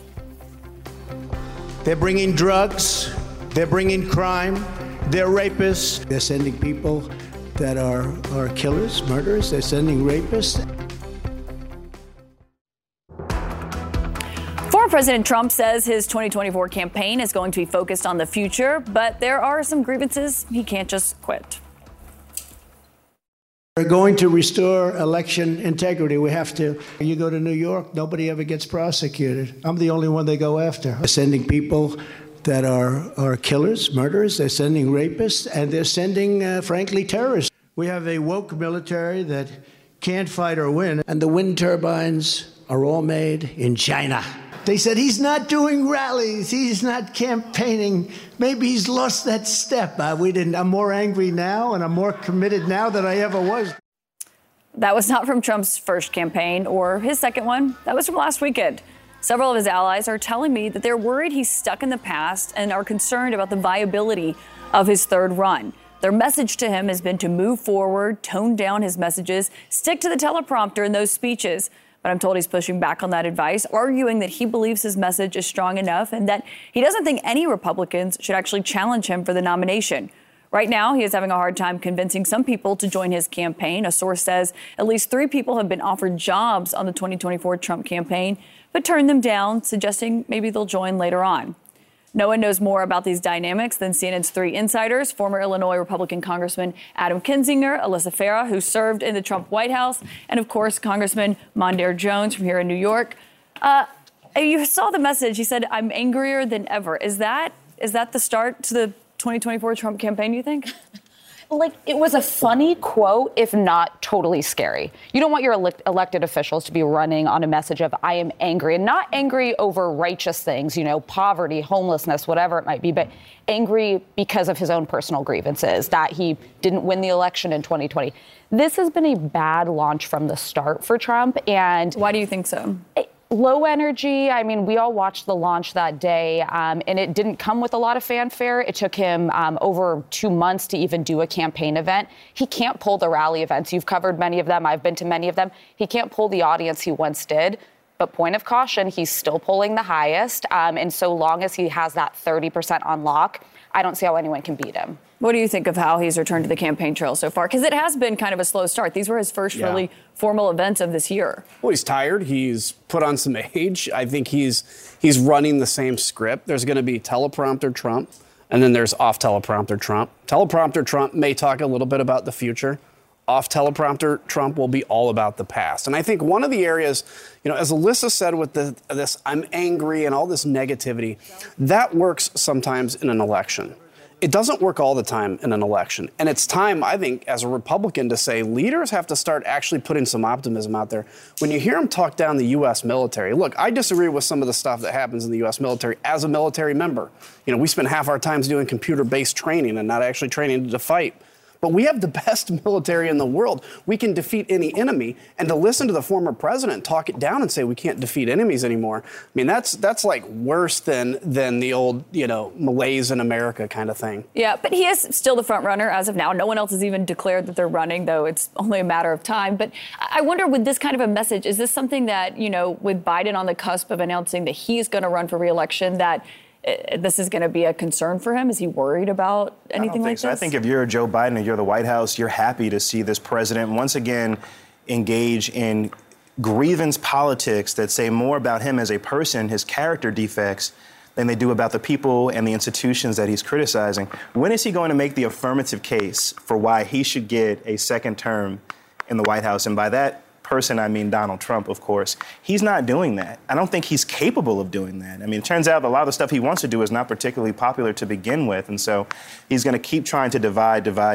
But I don't think it's going to go anywhere because he's no different from the guy that voters rejected back in 2020. Yeah, well, we'll see. That's kind of what his allies have been saying to him, that you need to change your message. But I'm curious, Alyssa, what you think of what Senator Lindsey Graham said last night, because he was asked about the possibility of other Republicans getting in the race. He said he's still betting on Trump. To all these people who are very talented, I don't think you could do what he did, and I want him to have another shot. Unfinished business. We need to get ready for a real spirited contest. Now, why Trump? Now, you mentioned like DeSantis. If you try to tell me that Ron DeSantis is not a good governor in Florida, I'm not going to listen to you. If you try to tell me Mike Pompeo is not qualified to be president, I'm not going to listen to you because I think he is. I am for Trump, not because of the flaws of anybody else. I'm for Donald Trump because I know what I'm going to get. Oh, Lindsay, I know what I'm going to get. Does he mean insurrection, trying to overthrow American democracy? Listen, there's some core supporters of his who are always going to be with him, but I do think there's going to be a contest. How big it is, unclear. There are people who are going to put their names in the ring.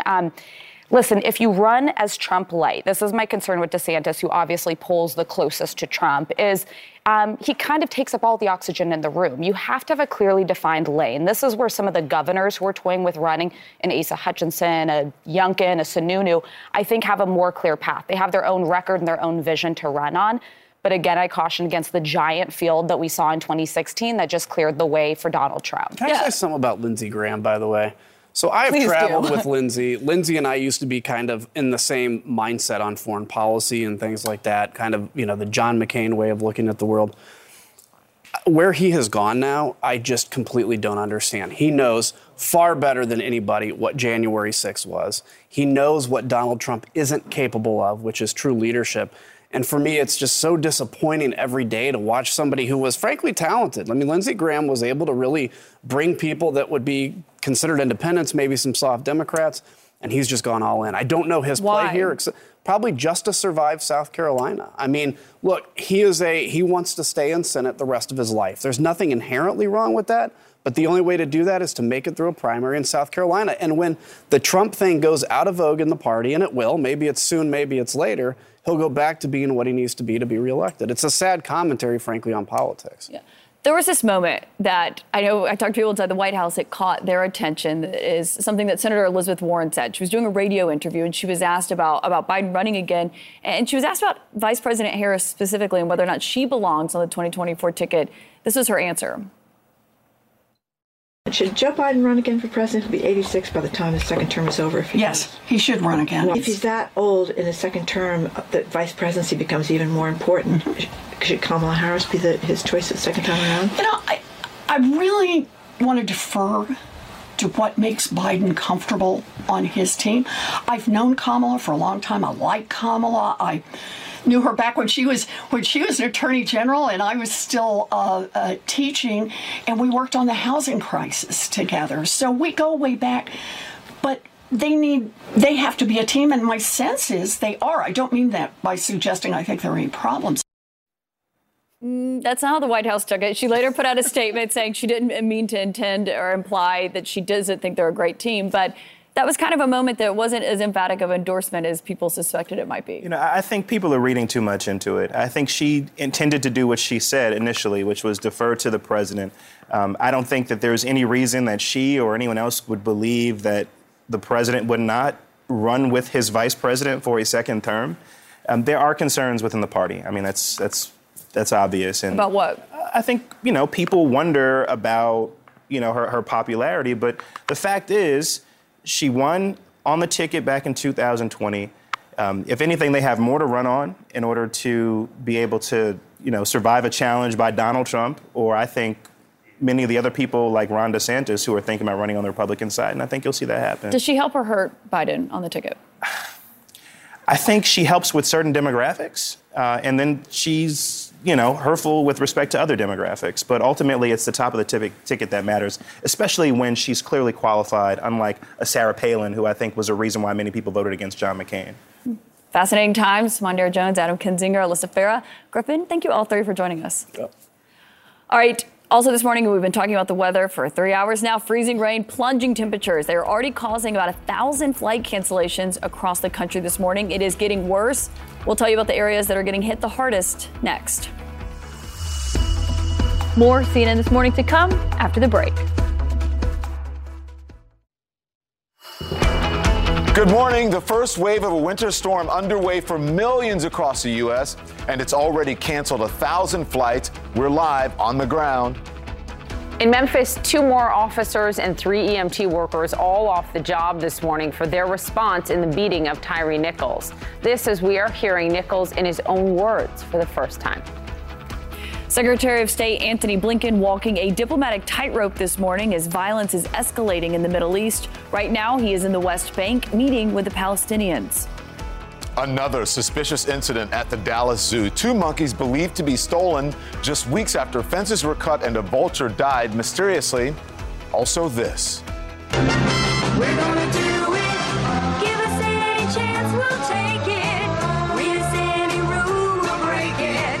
We're gonna make our dreams come true. Hollywood losing another TV icon. Laverne and Shirley star Cindy Williams dying at 75. Her family remembering her as kind and generous with a, quote, brilliant sense of humor. CNN This Morning starts right now.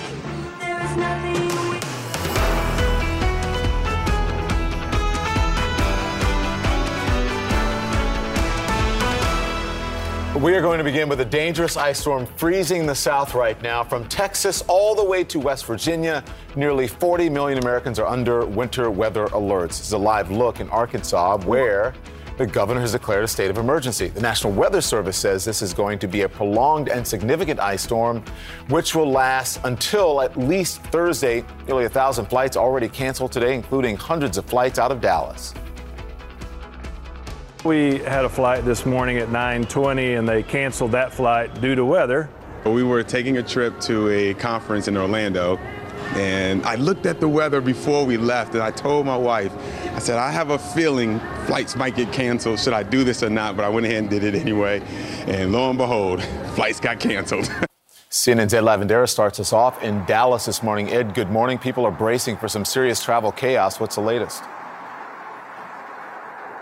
Well, it's going to be several days of this these treacherous conditions on roadways all across Texas, Oklahoma, and Arkansas, as well into the upper Midwest as well. But these winter weather warnings and advisories stretching from all the way down as far south as San Antonio. We are hearing of about 1,000 flights that have already been canceled. We expect that to continue to worsen throughout the day. And we are hearing a number of reports of accidents and rollovers all over roadways across North Texas. So emergency officials, traffic officials really urging the public to stay off the roadways. If you don't have to be out, they're asking people to please stay off these roadways, because what you see behind me is many of these people taking those warnings to heart. This was 7 a.m., normal rush hour traffic time of day, but you can see the traffic very light here on the roadways in the Dallas area where we are this morning. And that is in large part because so many school districts across the region canceled schools well before this morning in anticipation of the worst of this storm. So right now the area is expected to see sleet and freezing rain falling off and on sporadically throughout the day, but sustaining for perhaps well until tomorrow as well. So, Don, that is what so many millions of people here across the North Texas and Oklahoma and Arkansas region are preparing for over the next 48 hours. Ed Lavandera in Dallas. Ed, thank you. Meanwhile, here in New York City, we are apparently breaking records for doing nothing. A live look outside right now shows a lot of fog. We could see some snowflakes soon, but we've been snowless for far too long, in my opinion. Senior data reporter Harry Anton is here. Come on with the snow. Come on with the snow. Okay, this morning's number is 0 inches of snow have accumulated in New York City, D.C., Philly, and Baltimore. 0 inches this weekend. And in New York City, as you were hinting at, we have broken the all-time record for latest measurable snowfall dating all the way back to the 1869-1870 winter. It's going to be after January 30th. When it will be, who the heck knows? The previous record was January 29th from 1972 to 1973, so we broke a 50-year record.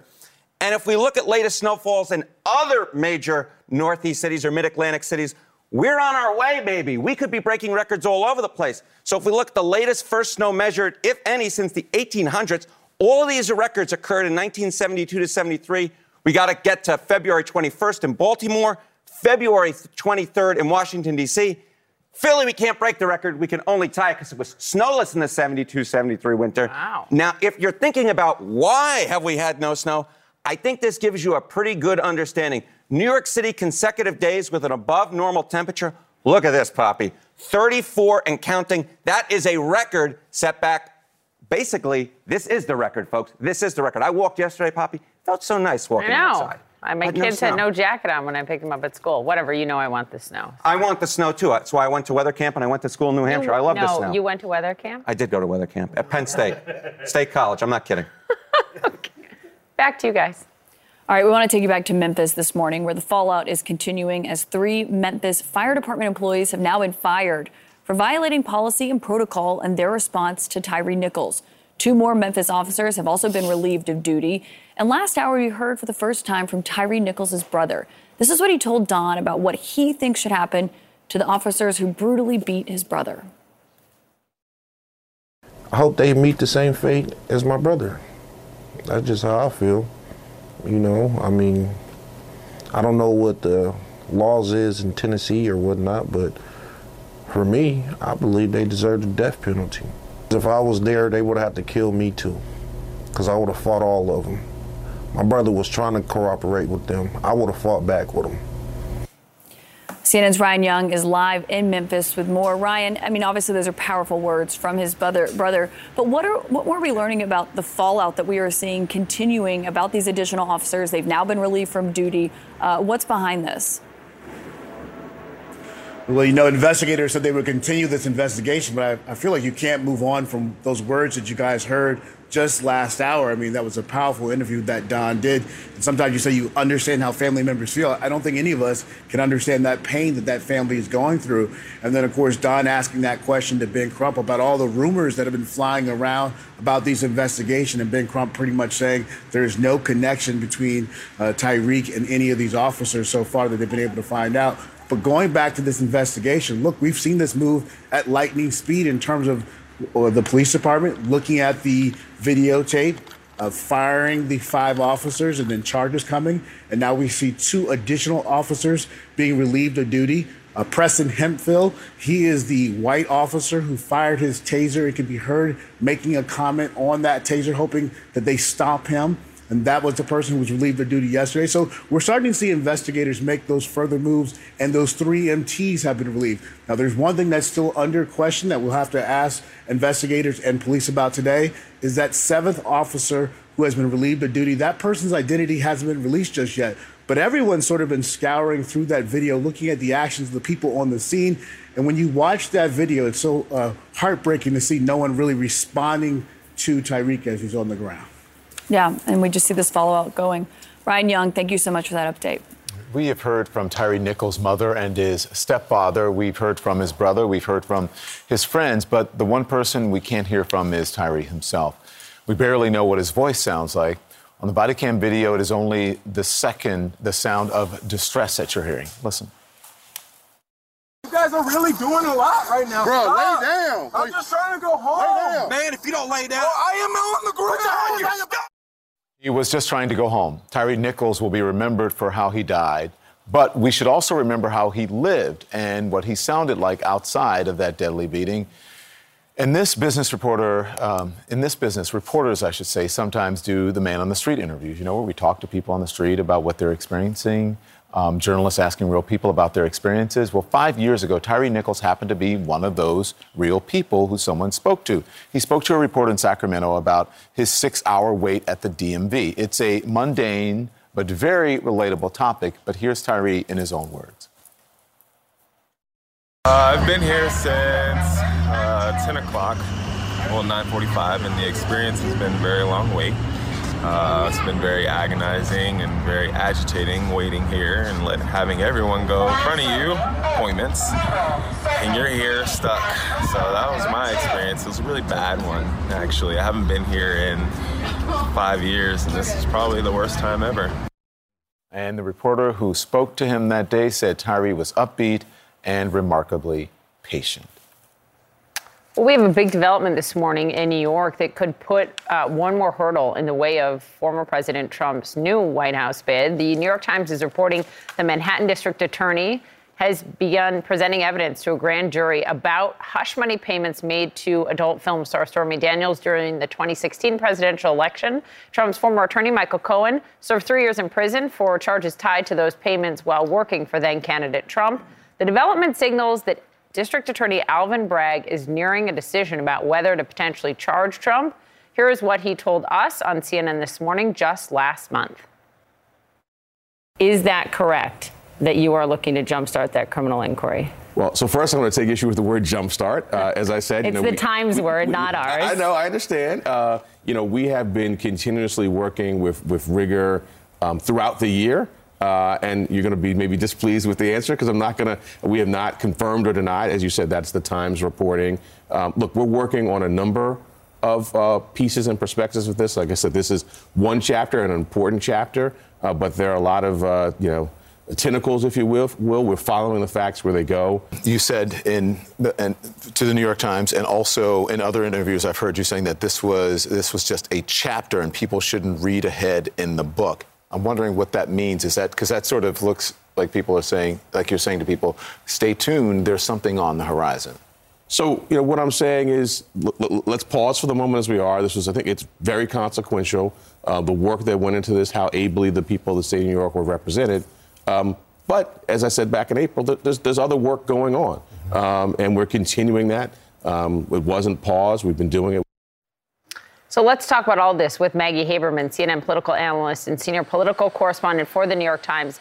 This is a big deal, Maggie, because his predecessor, Cy Vance, had brought together a grand jury to look at Trump's broader business practices. The DA, who our viewers just heard from, Alvin Bragg, stopped that, got a lot of criticism, now started this, which hinges on likely the cooperation of Alan Weisselberg, the former Trump CFO, if they can get that, and a difficult legal theory, but it could come with a significant toll to the former president.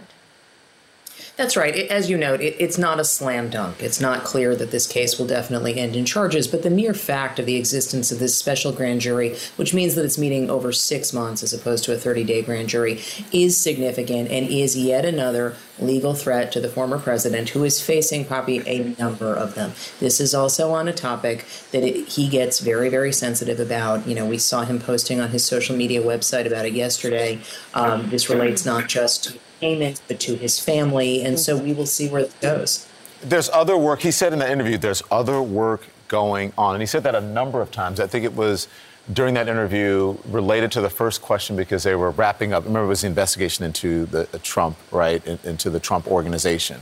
And then I followed and asked a question. Poppy asked a question, and then we followed again. And he just kept saying, I would not get ahead. There's other stuff going on. So I'm just wondering what this means in Trump world for the entire investigation. And a lot of this, Maggie, we should remember, stemmed from Michael Cohen's testimony to Congress, in front of Congress. Yeah, look, Michael Cohen is at the center of a bunch of investigations that have taken place over the course of the last several years, but particularly in New York, where he is a key figure. He's a key figure here. He was the key witness in the investigation of Trump's business. And it's worth remembering on that investigation, as you know, the district attorney the current district attorney did not end up bringing charges. One of the prosecutors who worked on that case was very upset about it, wrote a pretty angry resignation letter, and is now writing a book. So I can't totally divorce what Alvin Bragg is saying about ongoing work from the fact of that upcoming book. But I do think that Alvin Bragg wants to signal very clearly to the public and certainly to Donald Trump, you are still under scrutiny.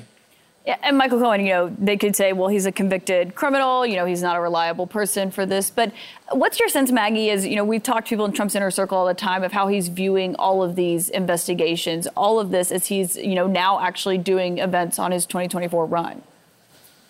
This is, Caitlin, the closest that he has come to facing any kind of criminal liability. I don't just mean this case. I mean, across the board, he's facing an investigation, as you know, in Georgia. There are 2 Justice Department investigations. There's this blitz of civil litigation.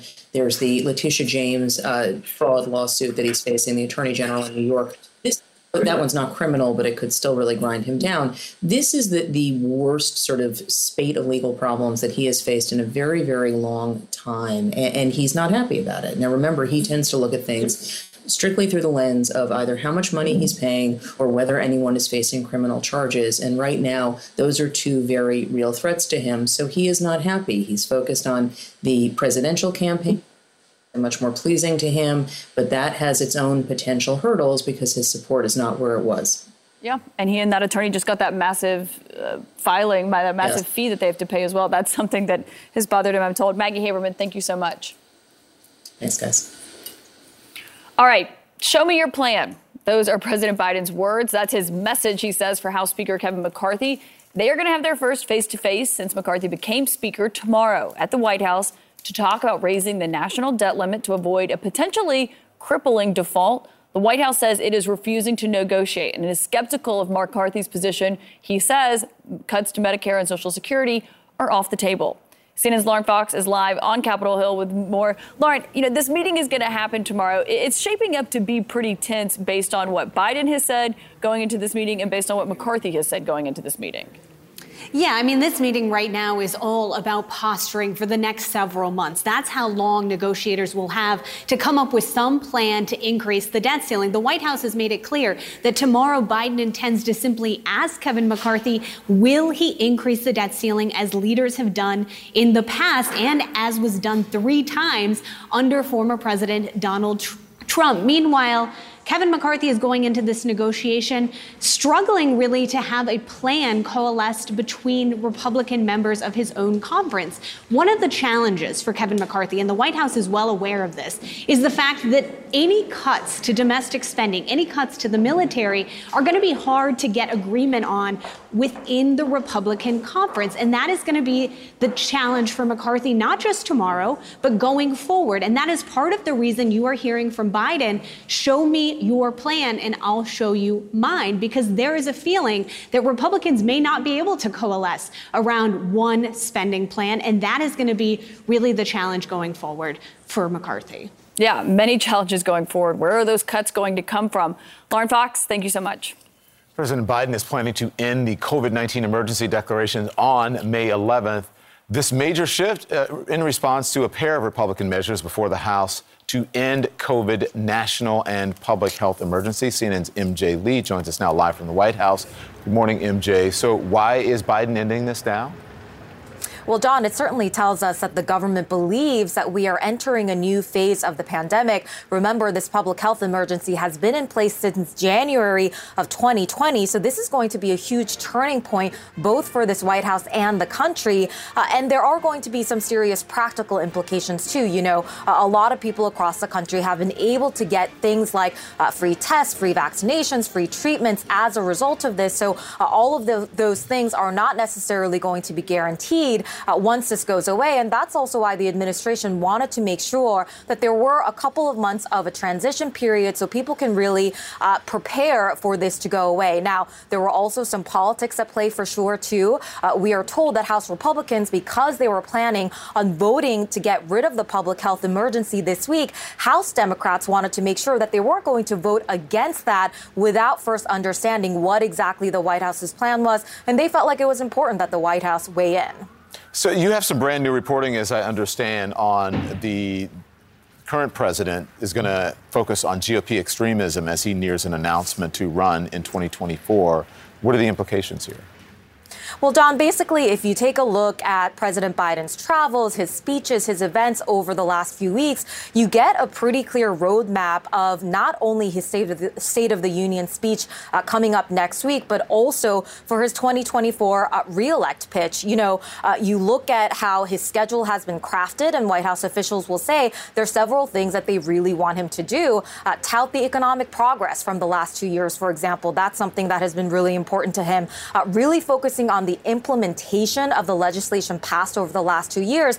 And a big part of this is also just the political messaging and trying to paint House Republicans as extremists and lawmakers who are going to undo some of that economic progress. So expect to see more of that coming from the president, particularly as we head into next week and that big speech Tuesday night. MJ Lee, thank you. All right. Did Alex Murdaugh confess to murdering his son as he was sobbing to investigators, or was it just a misunderstanding? Coming up, we're going to let you listen to the audio yourself that played in court yesterday. More CNN This Morning to come after the break. Day 7 of the Alec Murdaugh double murder trial set to begin in about an hour. Murdaugh is accused of killing his wife and his youngest son in June of 2021 at their Low Country, South Carolina hunting estate. On Monday, Murdaugh's defense floated a theory that maybe there were 2 shooters, while prosecutors played an interview that took place just days after the killings. In the recording, you hear Murdaugh break down while telling investigators about his son. Watch this. This is so bad. They did it so bad. You asked the defendant about the traumatic picture that he saw of Paul and Maggie. What did he say? It's just so bad. I did him so bad. I did him so bad. Yes, sir.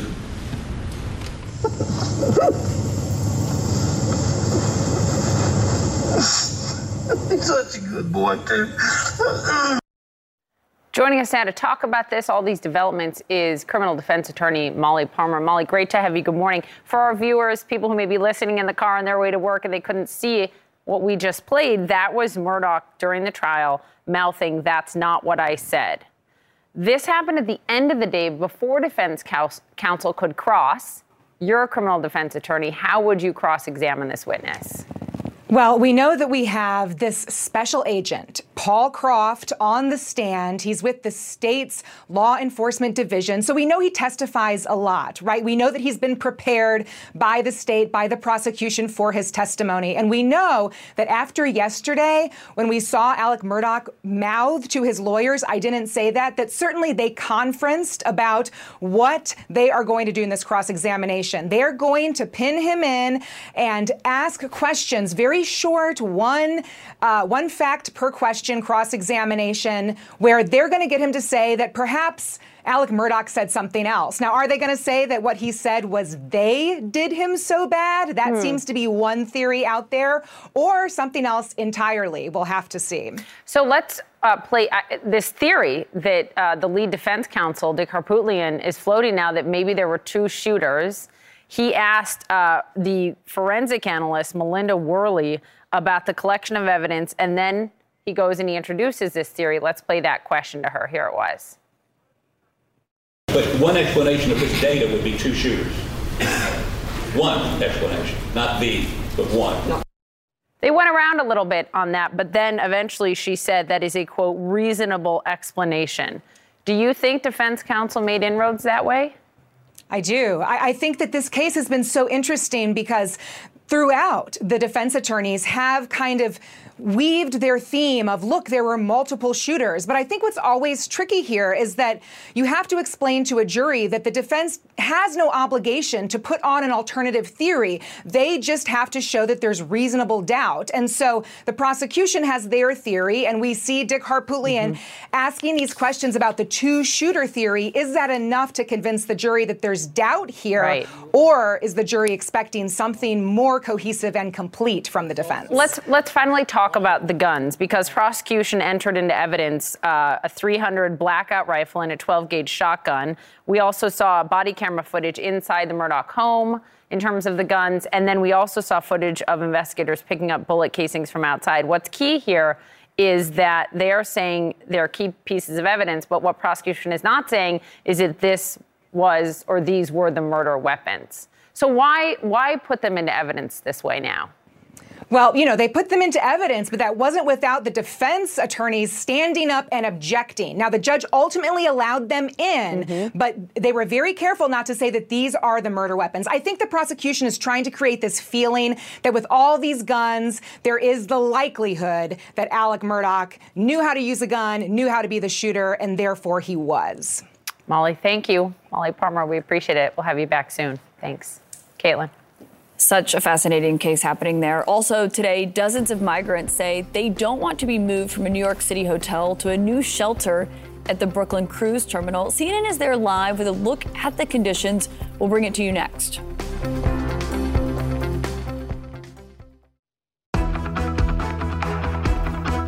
This morning, some newly arrived migrants who have been housed temporarily at a Manhattan hotel are refusing a move to an emergency shelter in Brooklyn and have camped out in front of the hotel. The city says it was making room for families by moving some single men to a communal relief shelter. But those men say the conditions are subpar after this short cell phone video that you see here was shared among them. CNN's Polo Sandoval is live covering all of this near the Brooklyn Cruise Terminal. And Polo, I know some of the migrants were camped outside the Watson, refusing to move. What is the latest that you're seeing there this morning? They told me yesterday, Caitlin, that anything is better than getting on a bus and being brought here to this part of Brooklyn that's fairly difficult to access. This is as far as we can actually take you because of the restrictive access. But there are a few messages, welcoming messages that have been posted by some nonprofits here. It is a very complicated situation that these migrants are finding themselves in. But the city's saying that really there's a simple, at least a simple reason why they're doing this. You see, they continue to receive a significant number of women with children and families with children. The city's saying that they are the ones who have to take priority when it comes to these private quarters, these hotels that the city has basically been renting for months now to provide some housing for these families. But look, the concerns that I'm hearing from these migrant men is that not only do they not feel safe in some of these barrack-style living facilities, but at the end of the day, it's also extremely inconvenient for them. You see, they believe that the only shot that they have of any potential employment is in Manhattan. So relocating them out here to a cruise terminal that is not very easy to get to if you don't have reliable transportation, that places yet another hurdle in their way. So I heard from many, many migrants, including a 33-year-old man named Nerio Gonzalez, who traveled here from Venezuela with his cousin. He says he'd much rather stay in the city than come here. The numbers continue to rise, though, Caitlin. 81 emergency shelters that have already been opened. 5 of these so-called HERCs, or these emergency resource centers that are open. But the city's saying it's doing the best they can, given the unprecedented number of people they continue to have to find housing for. Yeah, we'll see how this continues. Polo Sandoval, thank you. Well, NBA and NFL referees under fire over recent calls. Is there a bigger problem? Bomani Jones joins us next.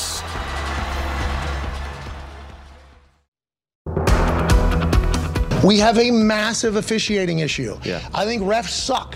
And not all refs. There are some refs that suck. And they shouldn't be in playoff games. Why are they in playoff games?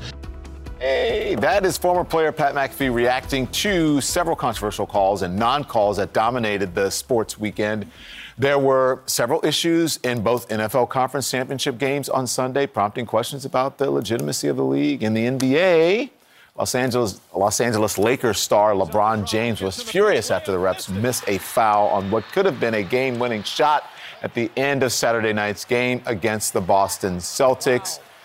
So let's discuss now Bomani Jones, a host of Game Theory with Bomani Jones, which is now streaming season 2 on HBO Max. He joins us. Bomani, thank you very much. Okay, so listen.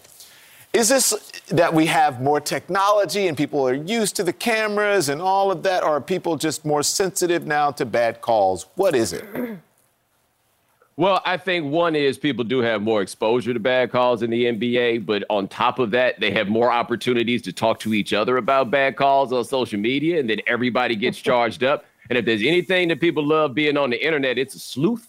And then all of a sudden, everybody gets to break this down and do their own slow motion at the house, and they could be the ones that ultimately get to the bottom of it. So I don't have any evidence that there are more bad calls. I know that the NBA is on top of every call and no call, and they run those officials through the ringer about those calls. But I definitely agree with the idea that we got a lot more time to talk about. He forgot outrage. Sleuth and outrage. Sleuth and outrage. Yeah. The Refs Association really bent over backward to apologize, saying how wrong they got it. They said it is gut-wrenching. It will cause them sleepless nights. But some of the players are saying the refs should be fined when they screw up this badly. What do you think? Well, I think that players exist in a world of accountability that is unlike anything the rest of us deal with at our jobs. And they do feel like a mistake could get you traded, a mistake could get you cut. and they want everybody else associated with the operation to live under the same scrutiny that they do. So for the refs, the problem is everybody makes mistakes, but when they make mistakes, they affect far more people. So to say that they should be fined, I think is a dangerous place to go in it, but I can't blame the players given the lives that they live, that they expect everybody else to be held to the standard that they're held to. Yeah. I'm like waiting on the referees to have like a classified document scandal because it has been that insane. Like back to back, it was like the NBA was like, all right, hold my beer, NFL, we're going to show you what's going on. But that is the question is how do you fix this? Because, I mean, yes, people are upset about it, deeply upset. You saw LeBron James's face there. I mean, what is the solution for something like this? Well, I mean, the thing is, all people can do is work as hard as they can. Like, I don't know if there's an answer necessarily to fix this problem. Again, after every game, the NBA is going through with officials and looking at everything. Call, no call. If you made a call, should you have? If you didn't make a call, should you have made a call there? Like, they're doing a lot on that front, but it's more important than ever that they make sure. But the game is over. The game is over. That's all you can do. But they can't do. I mean, the NFL does it. They stop. They shut it down. They do an instant replay. They look at the. Why can't snap the ball and move on? But the NBA already does so much replay as it is, and it really greatly affects the flow of the game. Like, their bigger concern is not the flow of the game. The question is whether or not this is a product that's going to withstand the scrutiny of legalized gambling. And that's the concern the NBA has more than anything else. And it's always a concern with basketball because basketball, of all our major sports, is the most susceptible to official interference when it comes to tweaking the results. That's the NBA's concern, is to make sure that those lines at those betting houses are level. And they can't see everything. The refs can't catch everything. And they didn't use. It used to be a time where, people were okay. The ref didn't catch it. You'd have a fight about it, an argument, a beer, and then you'd grab another chicken wing and do your thing. But you didn't get to go grab on your social chicken media. wing. You love chicken wings. But that's why the Lakers are so upset. Is this like the fourth time it's happened to them, and they feel like it's costing them the game because it's and not this just one. We're talking about 4 points at the end of the game for this one. Yeah. Well, the Lakers are also somewhat specifically upset because it keeps happening to LeBron James, and they think that there's a level of respect he's supposed to get from officials that generally superstars get that at this point in his career he's not, which I think shocks a lot of people and shocks them. Talk about Super Bowl for a sec. Yeah. What do you want I to can talk do about? All right. Well, we're going to the Lakers game tonight. We talk about. Oh yeah, we are going to that. Maybe they'll call me into Lakers ref. game. We're going to be at a Lakers game tonight. We can't wait. Sitting at MSG. Are we going to see you, sir? Oh, no. My bosses don't love me as much as they love y'all. Those are pricey tickets right there. It is our boss's tickets. No, actually, we got them from Spike Lee. No, I'm kidding.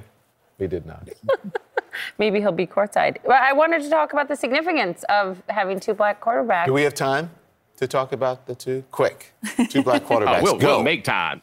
Go. This is huge. And I think that people lose sight of the occurrence of a black quarterback in a Super Bowl is still fairly rare. And the occurrence of a black starting quarterback is still not something that you can bet on. And what I love about this matchup is the contrast and the paths of these two guys, where Mahomes is basically Michael Jordan in cleats. I say that over and over again. I'm not going to stop. Jalen Hurts, what I find so good about his story is this wasn't a slam dunk situation. And at various points, the Eagles had an opportunity to say, no, I think we should go get somebody else. Hey, let's bring somebody else in, see if this guy can do it. Let's get somebody to push Jalen Hurts. And they believed in him. And he doesn't jump off the screen as a superstar like Mahomes or other guys. And normally for a black quarterback to get this far, you have to jump off the screen. Instead, Jalen Hurts exists as like a leader, a guy that people know, hey, that's the guy we're going to follow. He's going to manage these games while also being able to run like the modern quarterback does. So if the NFL wanted to try to point some progress out to somebody, this would be the chance for them to do it. Yeah. I'm going for the team with a black quarterback, Bomani. Thank you. Hey, but that was corny. But anyway, it's true. Thank you. Hey, make sure season 2 you tune in. Season 2 of Game Theory with Mr. Bomani Jones, now streaming on HBO Max. Again, our thanks to Bomani. We do have some sad news to share with you this morning. Actress Cindy Williams, best known for the beloved sitcom Laverne and Shirley, has died. She was just 75 years old. Cheryl, I want you to meet Randy Carpenter. This is my best friend, Shirley Feeney. Hello. Enchantée. Well, I'd love to stay and chat, but I think I'll just mosey on into the bedroom and die. It was her quirky Shirley Feeney character on Happy Days and the spin-off that made her a household name in America. You said it. This is eternity. Over and over and over again, on and on, without ceasing. increasing without stopping, over and over, eternal, ad infinitum, infinity. This means till death do you part, the end. Do you mean forever? Cindy Williams is survived by her 2 adult children. Meantime, Secretary of State, very sad. So sad. Look, well, before we move on, so Sure. 75 years old, and It's all they very said young. is she died from a short illness. But it's nostalgic. It takes you back to a very warm time in the world, back to my childhood. So we're going to miss you, Cindy. And we lost Penny Marshall as well. Yeah. So. Yeah, the kind of TV that made you feel good. Right on. All right, Secretary of State Antony Blinken overseas for high-stakes meetings with Israelis and Palestinian leaders. Will he be able to cool tension at all, though, as this violence escalates?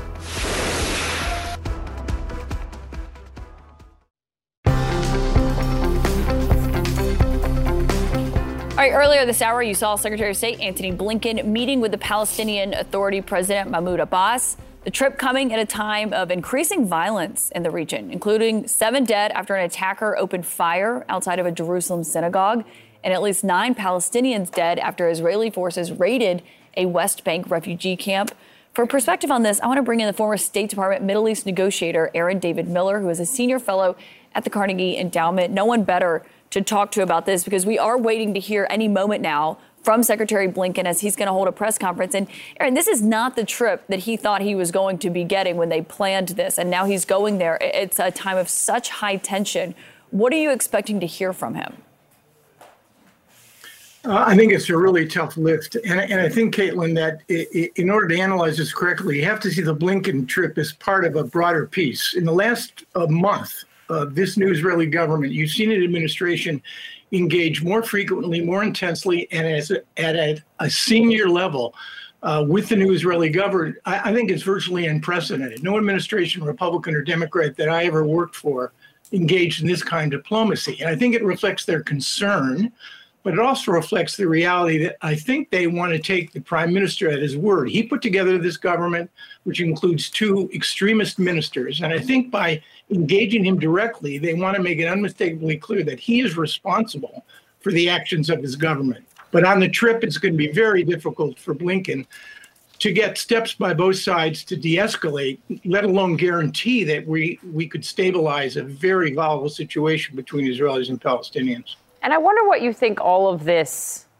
escalation in violence that has happened in the last month since Blinken planned his trip ties into what would be Netanyahu's sort of biggest goal in terms of furthering the Abraham Accords, normalizing relations with Saudi Arabia, because you tweeted recently there's no pathway out of this cul-de-sac. They are in a strategic cul-de-sac, and I think that, you've got a perfect storm here. You've got a 56-year-old Israeli occupation. You have a Palestinian Authority that's weakening, losing control. You've got armed groups tied to Hamas and Palestine Islamic Jihad that are still planning attacks, and you have the new government. But Netanyahu's key priority, Tip O'Neill was right, all politics are local. He put together this government in order to pass legislation so that he could somehow nullify, immunize himself from his ongoing trial. That's why he needs these 2 extremists, 64 seats in the Israeli Knesset. And they have leverage over him. He's not going to be able to block everything that they want to do in the West Bank and Jerusalem. So, yeah, it's going to affect the Abraham Accords as well.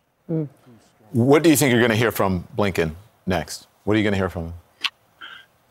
He's going to talk about a 2-state solution. He'll talk about the importance of Palestinian dignity and security and Palestinian rights. If he's lucky, I think this would probably be a stretch. Maybe he could get Mahmoud Abbas to recommit to security cooperation with the Israelis, but I think that's going to be very difficult. It's a tough lift.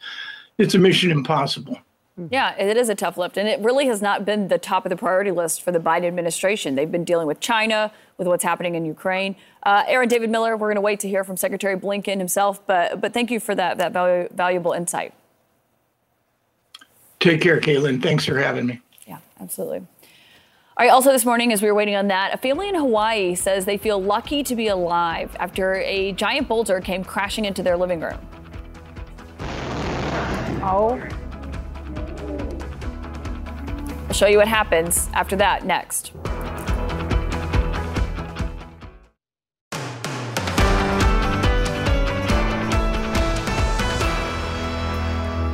So we always say, oh, you got to see this. This one you really do have to see. Okay, so there's this family in Hawaii. They're recovering now after a large boulder smashed into their Honolulu home this weekend, nearly crushed the owner. Okay, take a look. This is our morning moment.